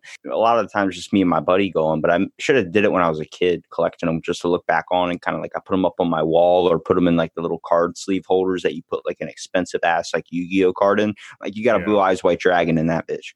But I remember when I wasn't working, during the winter, I was just like, I had a bunch of money, was just working out, was really bored. So I was just ordering dumb stuff off like wish.com, where they got like the GIMP masks and all those weird ass things you see on there. But like, no, I was just ordering like dumb stuff like Yu-Gi-Oh cards and all these other things that I had as a kid that I didn't really have a whole lot of time to play with because they ended up getting sold. So I ordered a bunch of Yu-Gi-Oh cards, and some dude put in a movie ticket from like the very first Yu-Gi-Oh film that was ever in theaters from like 2002. And it was like in a card sleeve holder, and it was so old you could barely read the stuff on it. But I was like, wow, this is cool. It's a good idea to start collecting your tickets. And I'm like, I think that's what the whole experience is about, is you want to have that night where you go out to the movies. You either have a good time or a bad time, but it's so memorable compared to when you watch it in your house. I feel like the experience is lost. Like, you watch a movie, let's say like Bird Box, or if you ordered Knives Out at home, you're not going to freaking remember everything that went on that night unless you're getting laid. It's just going to be the fact of like, yeah, I remember I saw that movie. Well, where's the rest of the experience? Where's the whole like, oh yeah, I remember we went to the movie theaters, we couldn't find parking, and then some old guy tried to fight me because I was in the handicap seats. Like, you don't have those stories to tell. Granted, I can agree with that to a point, but there's still memorable moments of being able to watch a movie at home too. So like, I can remember the movie Hidden Figures. We watched that at home, and I remember that night very vividly because it was not too long after we had found out that we were pregnant with our second child, and we had just found out the sex of the baby, actually, and hadn't told her parents yet. And her parents went out to this fancy dinner, and they were dropping by afterwards to bring us dessert and stuff like that. And that we got to tell them that night when they dropped by, you know, hey, you're getting another grandson and stuff like that. So you can have those memorable. So every time I watch Hidden Figures, that's what I think of. So you can have those memorable experiences at home. Are they far and fewer in between? Sure. But unless you're banging all the time and you're having kids left and right, then okay, I can see where your point is, but I don't see it from the factor of watching a regular ass movie, with your family or whatever for the first time. It's just going to be like, oh yeah, we watched that movie together. Do you remember every detail of that night? You only remember the detail of that night because of the fact of you had a kid, or you were telling somebody that you were having a kid, and then it links into your head. But like, every time I go to the movies, I can remember every single one. Maybe for you, it's a little bit hard because you worked at a movie theater, but I'm like, I remember all the experiences. I remember why I think the more of the experience of made the movie even better. Like, I'm pretty sure I would not love I Am Legend as much as I do today if I didn't go see it in the theater. Mostly because that whole night turned into some catastrophic mess that now I just remember that movie forever. I wish I remembered parts of that movie. I was drunk watching it at the theater. See? I need to probably sit down and rewatch it someday. Here's the problem with selling alcohol in movie theaters. Oh, no. What I get upset about. We snuck that in. That was a bottle of E&J. I understand that, but if you notice how now theaters sell alcohol, it's like you don't want a drunk rambling person yelling at the screen. There should be like a limit. Like, sir, you're too drunk to drive. Okay, I'm going to go watch a film. You're also too drunk to see this film. You're too drunk to watch movies. You need a breathalyzer before. That's what the ticket guy can do. Just breathalyze people. So I was probably one of those obnoxious drunk people in a movie theater before. So before I went to go, you seem like it. Yeah, you got like a pent up demons in you. You're too normal, Chuck. I've been known to not be a nice person when I get too drunk. In fact, I've started a few fights before. But I noticed last night you were sending me all these DMs of like fists. Please. Uh-huh. Just sent me one of a ham sandwich. I was like, what the fuck is this? But before we went to go see Paranormal Activity, my friend Aaron and I, it was at the theater down at Universal Studios in Orlando, Florida. So they had a bar right outside, and I was drinking these butterbeer drinks because they were advertising the new. They had just announced Harry Potter World was going to be built or something like that, so they were doing all these big promotions for it. And so I'm just downing these butterbeers like they're nothing, but it's alcoholic. And I'm sitting in the middle of the theater while everybody else is screaming. I'm just like the guy pointing at the screen, laughing like, ha, what a fucking moron. Ha ha. Yeah, so I was probably that drunk guy that you hate. What's your worst movie experience? Like whatever you did that you went to, like whatever movie you saw. I know you got to remember every detail about it that made it such a bad experience. My worst movie experience was Hunger Games. So I'm a huge fan of the Hunger Games books. The movies, not so much, but I was excited to go see the Hunger Games movie. So my wife and I got midnight showing tickets, and we went to go see it. And that's the problem with going to go see a young adult movie, is that there is a shit ton of young adults there, and there were like teenagers there and stuff like that. Everybody was fucking obnoxious. They were loud. I swear to God, there were people behind us having sex. I'm not 100% sure what was happening in that theater, but it was the most distracting movie I've ever sat through. And I actually, when it came out on Blu-ray, I had to buy it just to sit down and watch it again to get the full experience, because it was just not a good movie going experience. And I made that decision. That was the last midnight movie, aside from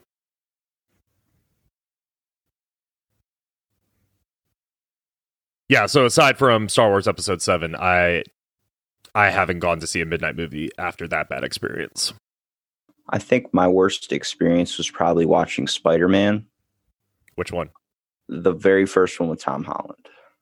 Oh, okay. So when I went to the theater, and my buddy's a giant Spider-Man freak, so whenever he sees me, he's like, Tom! I'm like, no, we're not playing this game today. We're not doing this at all. And he's like, but you look. And I was like, I understand. You're his stunt double. No, shut up. I hate Tom Holland. Almost as much as I don't like Jerry Seinfeld. It's not that I don't like him. I just don't want to sit through anything he does. Have you ever seen Onward? I have. I'm about to say, he's not in it. He just voices it, so you don't have to see him. David sends me pictures of Tom Holland with his shirt off. For some reason, he has a lot of them. Well, David's a very interesting guy. He's an amazing guy. Shout out to David. We love you. Yes, David. You're awesome.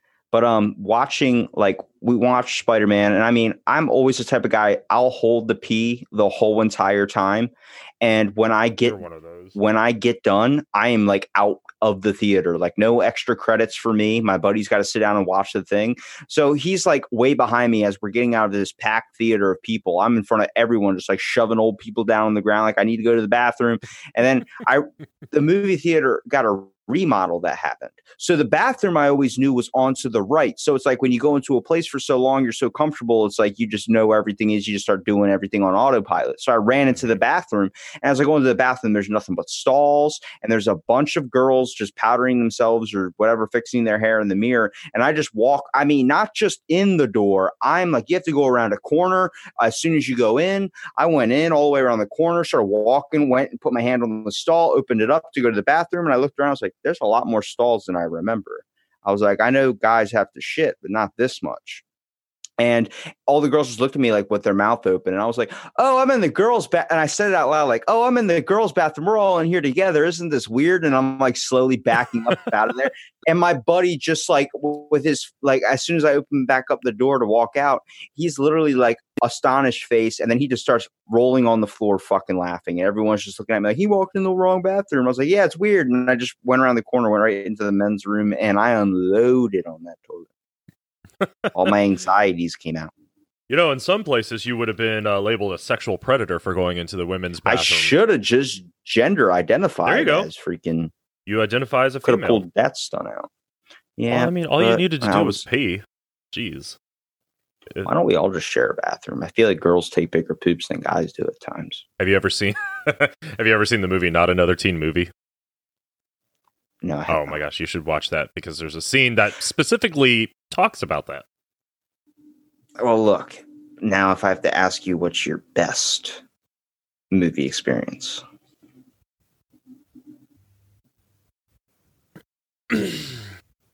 My best movie experience, I would have to say, was the night that me and all my friends went to go see Harry Potter and the Sorcerer's Stone. So, anybody who knows me, I've talked about it many times. I am a huge Harry Potter fan. And my friends and I, we went, and the theater was packed. There was not an empty seat anywhere in this theater. We got there so early that we were almost first in line. This was before reserved seating, and we got the perfect seats. The reason it was such a great experience is because everybody was there, and we all had one thing in common. We wanted to see this movie. The energy was high. Everybody was having a great time. And then when the movie started, it was silence. Nobody made a peep. Cell phones were put away. Everything.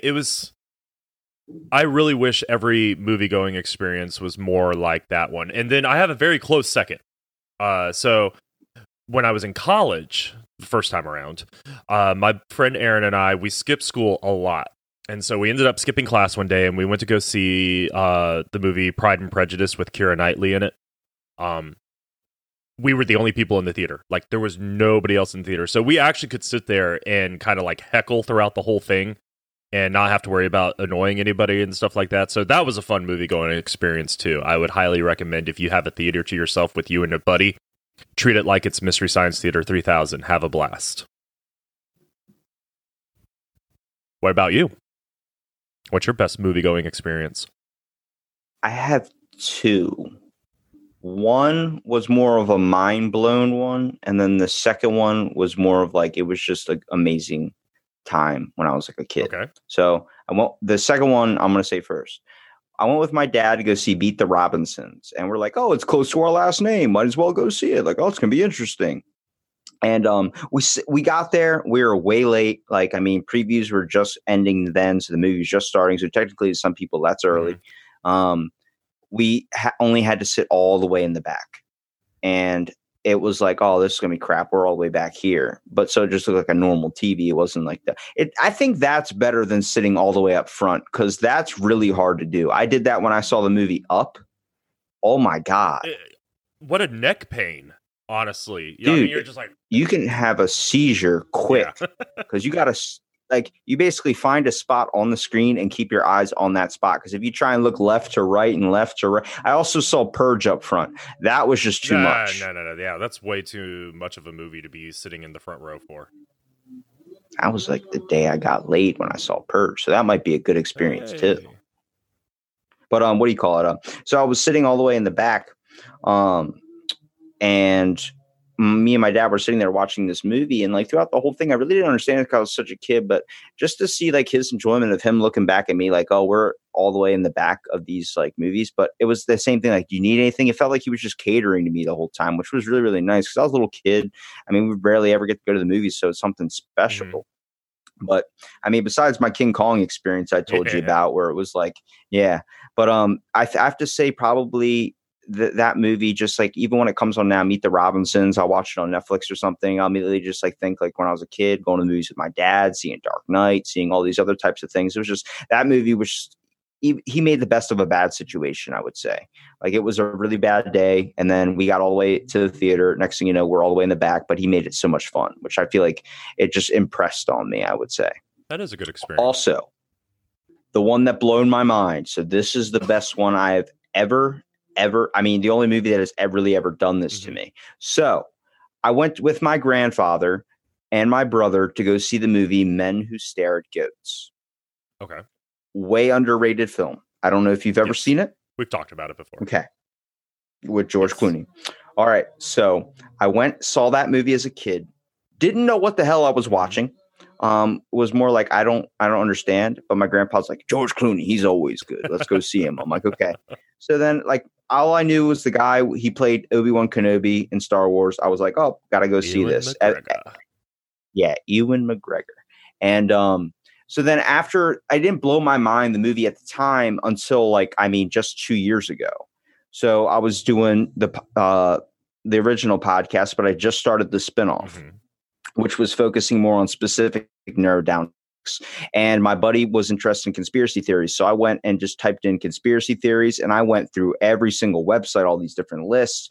Next thing I know, I was just encapsulated. Like you dig a hole and it just keeps getting deeper and deeper and deeper. And next thing you know, I found onto Project Jedi.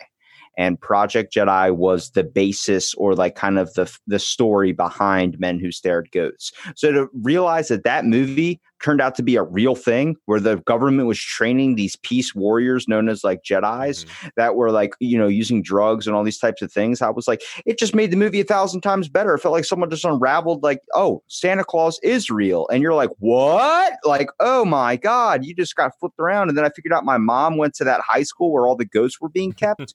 Like, and near there, I was like, holy crap. Like that just blew my mind. So now I always think, like, every time I see that movie, I'm like, oh my God, like, did you know this is all real? And I start going into the conspiracy side of me. Very nice. Very nice. I like those two experiences. Those are good ones. Thank you. I try to impress you and your audience. Can paint me impressed. All right, so I have a question for you. Oh, no. Oh, yes. Yes. My show, yeah. I'm allowed to ask questions. Yeah. Oh, no. So. I like your show, Chuck. It's really nice. Have you ever, and I really feel like this is kind of one of those rites of passage type things, have you ever snuck into a theater? So like had a friend or something like that, like buy a ticket to go see a movie and then like sneak y'all in through one of the side doors or something like that? Or, have you ever bought a ticket for a movie you're allowed to see and then snuck into a theater of a movie you're not allowed to see? Have you ever done anything like that? I have, but not in the way you're thinking. Okay. Well, enlighten me. Mostly, like, I remember we went to go see Ghost Rider, and my cousin was like, he's only 6 months behind me, but to him, that was a scary movie. So when it first came out, so he was like, I can't. He had to like get ready to leave. So my grandpa was like, oh, we just spent all this money on a ticket. Now we have to leave. Yeah. And as we're walking out, like, my cousin's like, sorry, it was just too scary, and just kept on going. And then some guy's like, what's wrong? And we explain the situation. He's like, why don't you go into another movie? So we just hop right into another movie. And yeah, it's more been like every time I've ever snuck into another movie, it's more about convincing the person. Like, hey man, you're theater number 3, not 4. I'm like, yeah, I'm just going to see another one. He's like, all right, whatever. I'm about to say, I mean, my friends and I used to just like buy movie tickets and go into random theaters like, oh, we want to see this movie instead. So we'd go in there and really hope to God that it wasn't a sold out show or something like that. We also did the thing where we got multiple movies out of one ticket. So like, you go and watch a movie and you're like, okay, well, I want to watch another one. So you just walk your happy butt into another movie. And we just did that a few times throughout the day as well without buying another ticket. When I worked at the movie theater, catching people sneaking in, that was a lot of fun. Because it was very easy to do. I just have so many questions. One, what do you think it's like, the people that have to clean up the theaters now? Like, it's like going to, if you ever been to a football game and just wait till everybody leaves and then just start checking under everybody's seat, you find the best shit.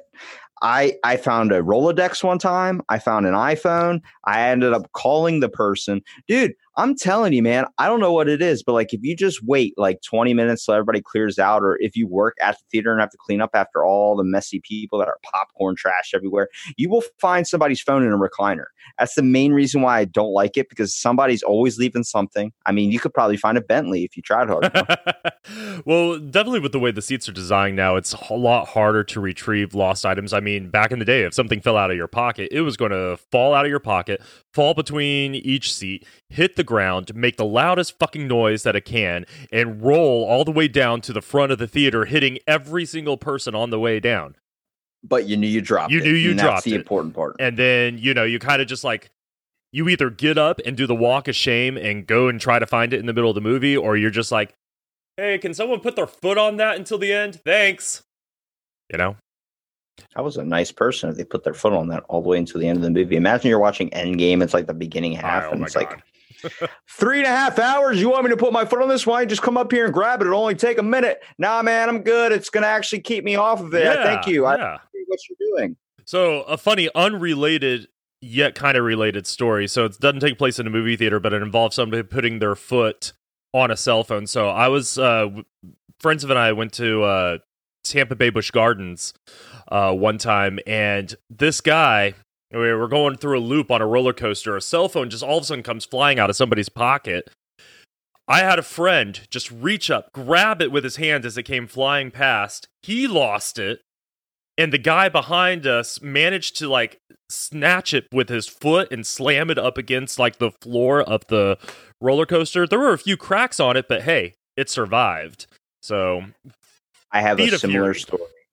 The day the Superman ride opened up at Six Flags, my brother and my dad went on that ride, and my dad actually got separated from my brother in line because my dad had to go to the bathroom. Mm-hmm. So my brother's like, I'm not stepping out of line to go and just be with you on the same seat. I'm going to ride up front. And then they ended up putting my dad in the back. I shit you not. When that drop came, my brother, and this is back in the day when we had the flip phone, so it wasn't as important as the iPhone. It flew out of my brother's hand. My dad my dad's 6'4", so he just reached out with his long ass arm and caught the thing as his end was going down that giant ass drop. And I mean, just grabbed it. I mean, I swear he probably said he almost snapped it in half just by the way he grabbed it at the angle. Yeah.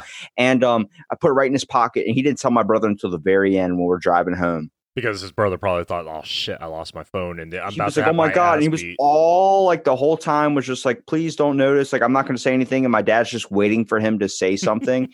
And I think I guess my brother at the time thought that like, oh, he saw me drop my phone or lose my phone, so maybe he wouldn't tell mom until like we got home, so we don't have to deal with it for 3.5 hours on the ride home. But my dad, like, we get back into the car, he goes, he sees me on my like little Game Boy or something. He asks my brother, he goes, hey, so where's your cell phone at? My brother's just like, oh, it's in my pocket. He goes, you sure? Because I have it right here. He's like, you got it from the ride? And it was just like this crazy thing. I was like, dang, but I've never been on a roller coaster. Never? Oh, like I love roller coasters. I've never been on a roller coaster I would call an adult roller coaster. No loop-de-loops for me. None of that. I've seen Final Destination. I know how that ends.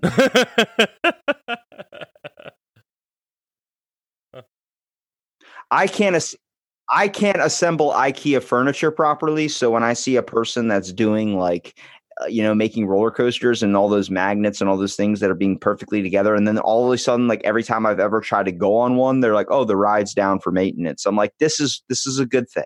I could have been that guy that could have been on the ride, and then next thing you know, you flip off and you get split in half. I don't like it. I don't like Final Destination 2 because it ruined me of highways and driving behind log trucks. Like everyone says, I've had that experience. I've been pulled over by a cop, and he has told me, why are you going so slow? And I said, did you see what was in front of me? There was a logging truck, and I know how Final Destination is because the likely possibility of that happening. Right? I'm like, yes. I think it was Mythbusters who did the experiment on the Final Destination 2 logging truck thing, and logs would not bounce the way that they did in the movie. In fact, we actually had to study Final Destination 2 in my film class in high school because of the special effects in it. And one of the things that we learned was the reason they had to end up using CGI logs is because they tried to do it practically and they couldn't get the logs to bounce the way they wanted to. So, it would still hurt. It would still suck if logs started falling off the truck because obviously it's going to do some damage, but it's not going to do the damage that you kind of see in the movie. But to take this back to your original question, imagine the kind of stuff that you would find in a theater when you're cleaning it and stuff like that. I can easily imagine it now, especially with those new seats and everything like that. You're going to find all sorts of things in there: cell phones, car keys, things like that. But I remember just my experience from working at the movie theater in those older seats. The kind of gross shit you would find there, you're not just talking about people leaving their popcorn all over the floor or napkins and, tubs and everything like that. There was some gross shit that you found there all the way up to like used condoms and things like that. So it's just like, I have absolutely, seriously, I mean, like, why is that a thing? People are getting laid in movie theaters. I mean, I could understand the popcorn thing, Yeah, but like, well, imagine but why trying to is watch a yeah, movie why with is that like a your thing? grandparents, And the thing you I turn around, hated, there's just some dude. I could appreciate the game because it is kind of a fun game. I don't know if you ever played it. It's people would take gummy worms or whatever and like kind of lick them and get them all nice and wet and toss them at the screen, and you know you get points if you hit like a character in the forehead or something like that.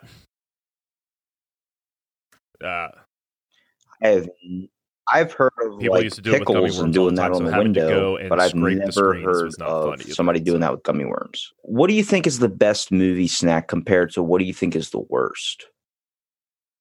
No, hold on. This is a two-parter technically, but it's also two different questions. Movie snacks you buy in the theater or like a dollar store compared to what people have brought to a movie theater, because I've seen people bring some stuff where I'm like, how the hell did you get that in here? Well, movie snacks that you could buy at a theater or like dollar stores, like my go-to is Sweet Tarts. I love Sweet Tarts.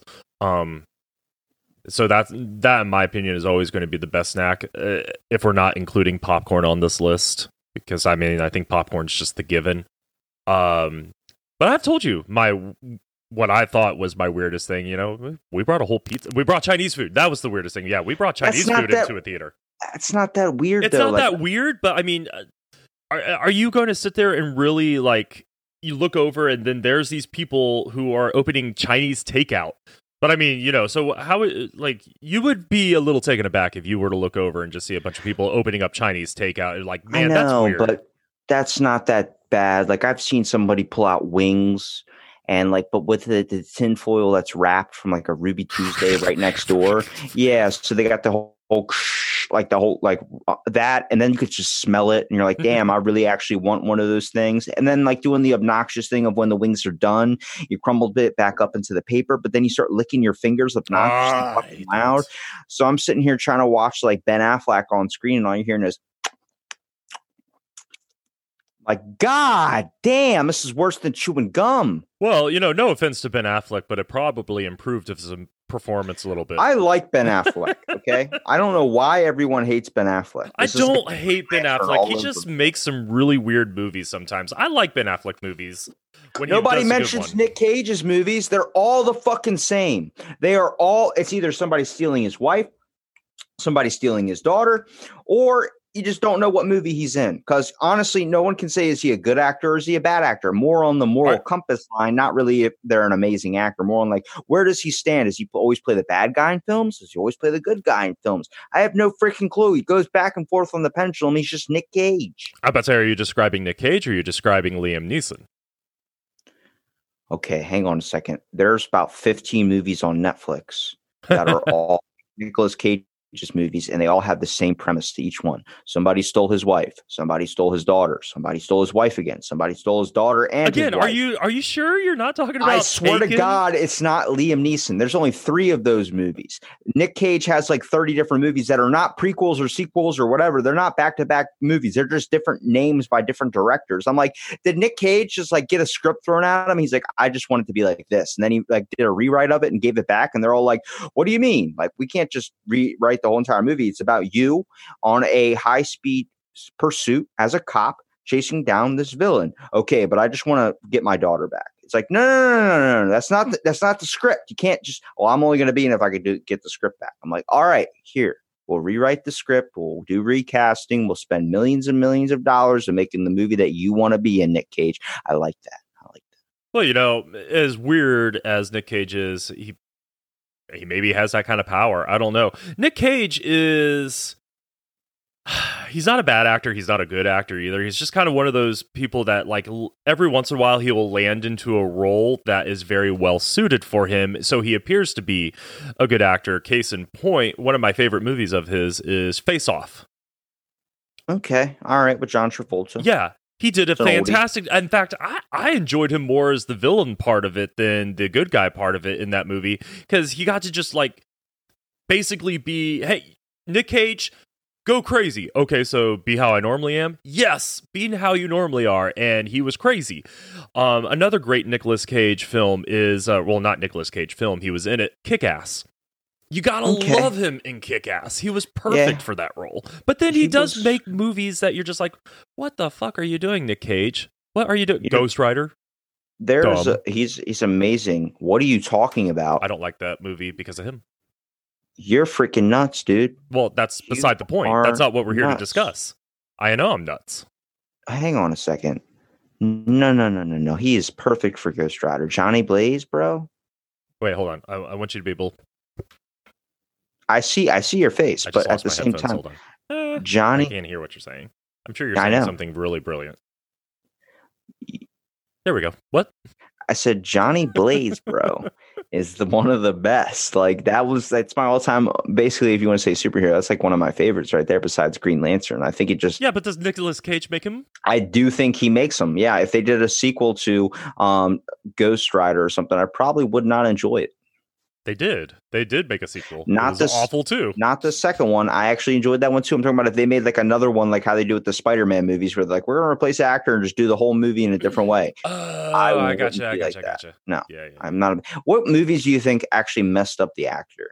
Like I look at like Johnny Depp, and I'm like, he's a really, really good guy, but nobody understands a damn word he's saying half the time. Feels like he's just stuck in Pirates of the Caribbean mode all the time.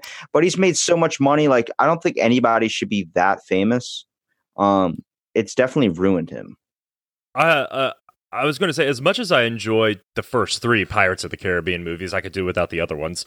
I really do feel like Pirates of the Caribbean ruined Johnny Depp because...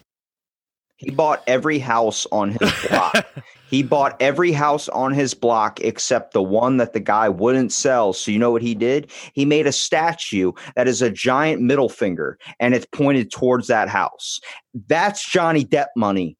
That is like insane. And then have you seen him on his Instagram videos? Like, hey, everybody, I just joined Instagram and I just want to say we all need to talk about peace and love. No, love and peace. I don't follow Johnny Depp on any kind of social media or anything like that because I think the guy is a douche, so I don't want to follow him. He's a good actor, but he's got so much personal shit that I just don't agree with. So he's about as weird on his Instagram as he is in real life. John Travolta is very, very weird on Instagram. John Travolta is just very, very weird, period. That's Scientology for you. He said, hey, everybody, hope you're all staying alive during the pandemic. Just wanted to say my son made a TikTok if you want to go follow him. And that's the end of the video. I'm like, there are people dying right now. There are people that are losing their jobs. There are people that are doing all these things. And you have to just shout out your son's TikTok. And that's all he did was just that short clip. But then I look at like John Travolta hasn't been in a movie for a very long time. That was good. Very true. Very true. I mean, the last movie I think I enjoyed him in, he dressed in drag and sang with his fat child. Hairspray. I never saw Hairspray. Thank God. I hate musicals. I love. I have not seen. You know what I saw instead of Les Miserables? What'd you see? Movie 43, which gets shit on more than any other movie. I loved Movie 43. I don't care who you are. So funny yet so weird. And that's awkward. The definition of what happens if you get too many high-paying actors into a film. Too many known. I think that was the point. That's the point. Yes, it was a great movie, but everyone hates it. Listen, look, I have family that work in radio stations. So every morning I hear one of my family members on the radio station and this guy comes on. They always do a talk show in the morning for a couple of hours. And he's got like, he has this like kind of Boston accent, but you could tell he's really trying to play it up like, oh, you know what I'm talking about. I'm like, you're doing that on purpose, bro. And I'm just listening like this guy is he's only getting popular because he's shitting on everything. And he starts talking about Movie 43. And I was like, hang on a second. So I had to call in. And I was like, I had to disguise myself because my family member wouldn't let me on the air if they knew it was me. So I called in and I'm like, what are you talking about Movie 43? He goes, what do you mean? How do you like that movie? I'm like, how do you not like it? The whole point was it was supposed to be a funny ass movie. It was supposed to be like epic movie or one of these movies that are just nothing but jokes. And it's like, this is supposed to be a train wreck. Like, have you ever seen, what's that one? It's like $1 billion movie or something, $1 billion movie. Mm-hmm. The guy that hired them to do this film, it was just 2 comedians and he gave them $1 billion to make this movie. So they literally just like the whole movie is them using like maybe $1,000, like it's the worst film shot thing ever. And then they spent like just a bunch of money getting like just some high famous like people in it. And then at the ending, it's the guy who paid them the money for the movie. He's just sitting in the theater like, I paid $1 billion for this. And that was the joke. But it was like, that was a good film.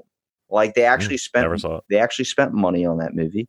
And then next thing you know, it's just this one, they get Johnny Depp or something, toss him $1 billion. Like, here you go, be in our movie while we just film the rest with like a camcorder. You're frozen again, just so you know. I don't know if you can hear me. I've really got to take a picture of the face that you're making right now because it is ridiculous. Hold on. I don't know why I'm saying hold on, you're not going anywhere. Anyway, so yes, instead of seeing Les Miserables, you saw movie 43. Yes. You probably made a good choice there, because if you don't like musicals, you definitely wouldn't like Les Miserables, because they sing throughout basically the entire movie from beginning to end. There's very few actual spoken lines in that movie. Okay, what's one thing you could bring into a movie theater that you would if you couldn't buy it at the movie theater? If I could. So it can't be candy, can't be popcorn, can't be nachos, can't be a hot dog, can't be whatever. You got George Foreman grills up on that bitch.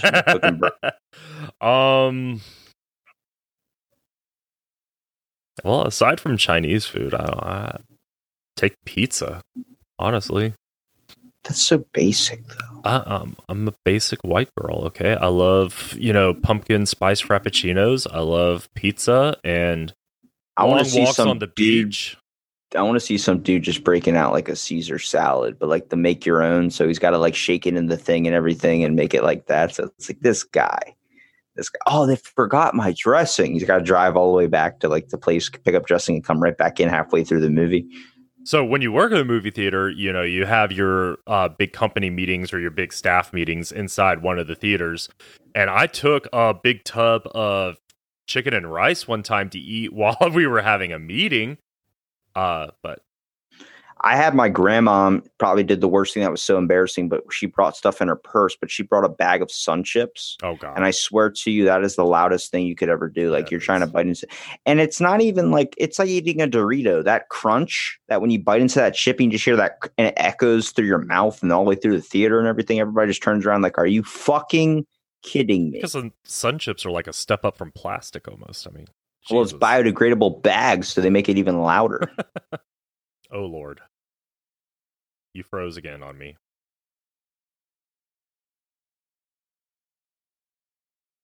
So at this point in the show, ladies and gentlemen, I would like you to know that Rob is like staring. I don't know what. I don't know what he's staring at. He's staring at me. He's staring at headless Tony Collette from Hereditary. I'm not sure. Very pensive, deep in thought. It's the eyes. They're looking. Ooh! It's like The Ring. We're gonna die in 7 days. And all of a sudden, the TV just turned on, and there you see The Ring, and Samara, the girl, is coming after him. Oh my God! This bitch is getting water on my floor! I'm definitely not editing any of this out, in case anybody's wondering. Waiting for him to, again, rejoin me on Zoom. Zoom, zoom, zoom, zoom. Anybody remember that Mazda commercial? Technical difficulties, people. See, I don't think anybody really thinks about the type of technical difficulties that we experience as podcasters, because we're relying on technology, computers and everything to get our job done.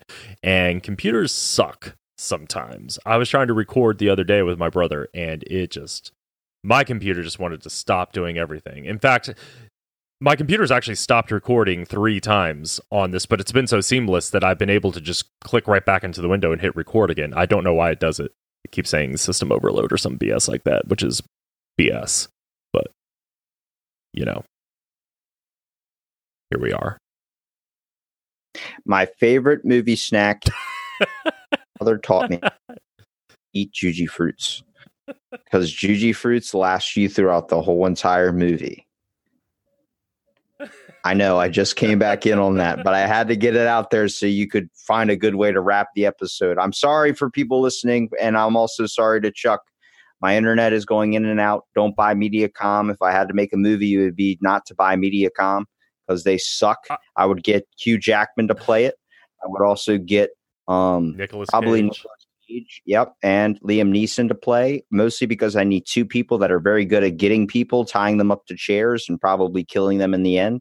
And also, I would just get Hugh Jackman because, I don't know, he seems like in a tough situation he could understand. Plus, you need an Australian in there somewhere. Of course. No, I'm laughing because that was just perfect the way you just bounced right back in and picked up right where you left off. But I can't wait for you to hear. I'm leaving my talking. So, I heard you when the thing shut. You're like, if anybody can hear this, I'm just staring at Rob right now. And I'm it's trying like, to figure. But did you hear the part about the ring? No, I didn't. Oh, okay. Cool. So I can't wait for you to hear that. And you just froze again. So they're going to go ahead and end the show here. Guys, thank you for joining us on this bonus episode. I don't know what's going on here, but yeah. Thank you for joining us on this bonus episode, and stick around for more fun and more hilarity. Oh, and of course, we'll see you at the movies.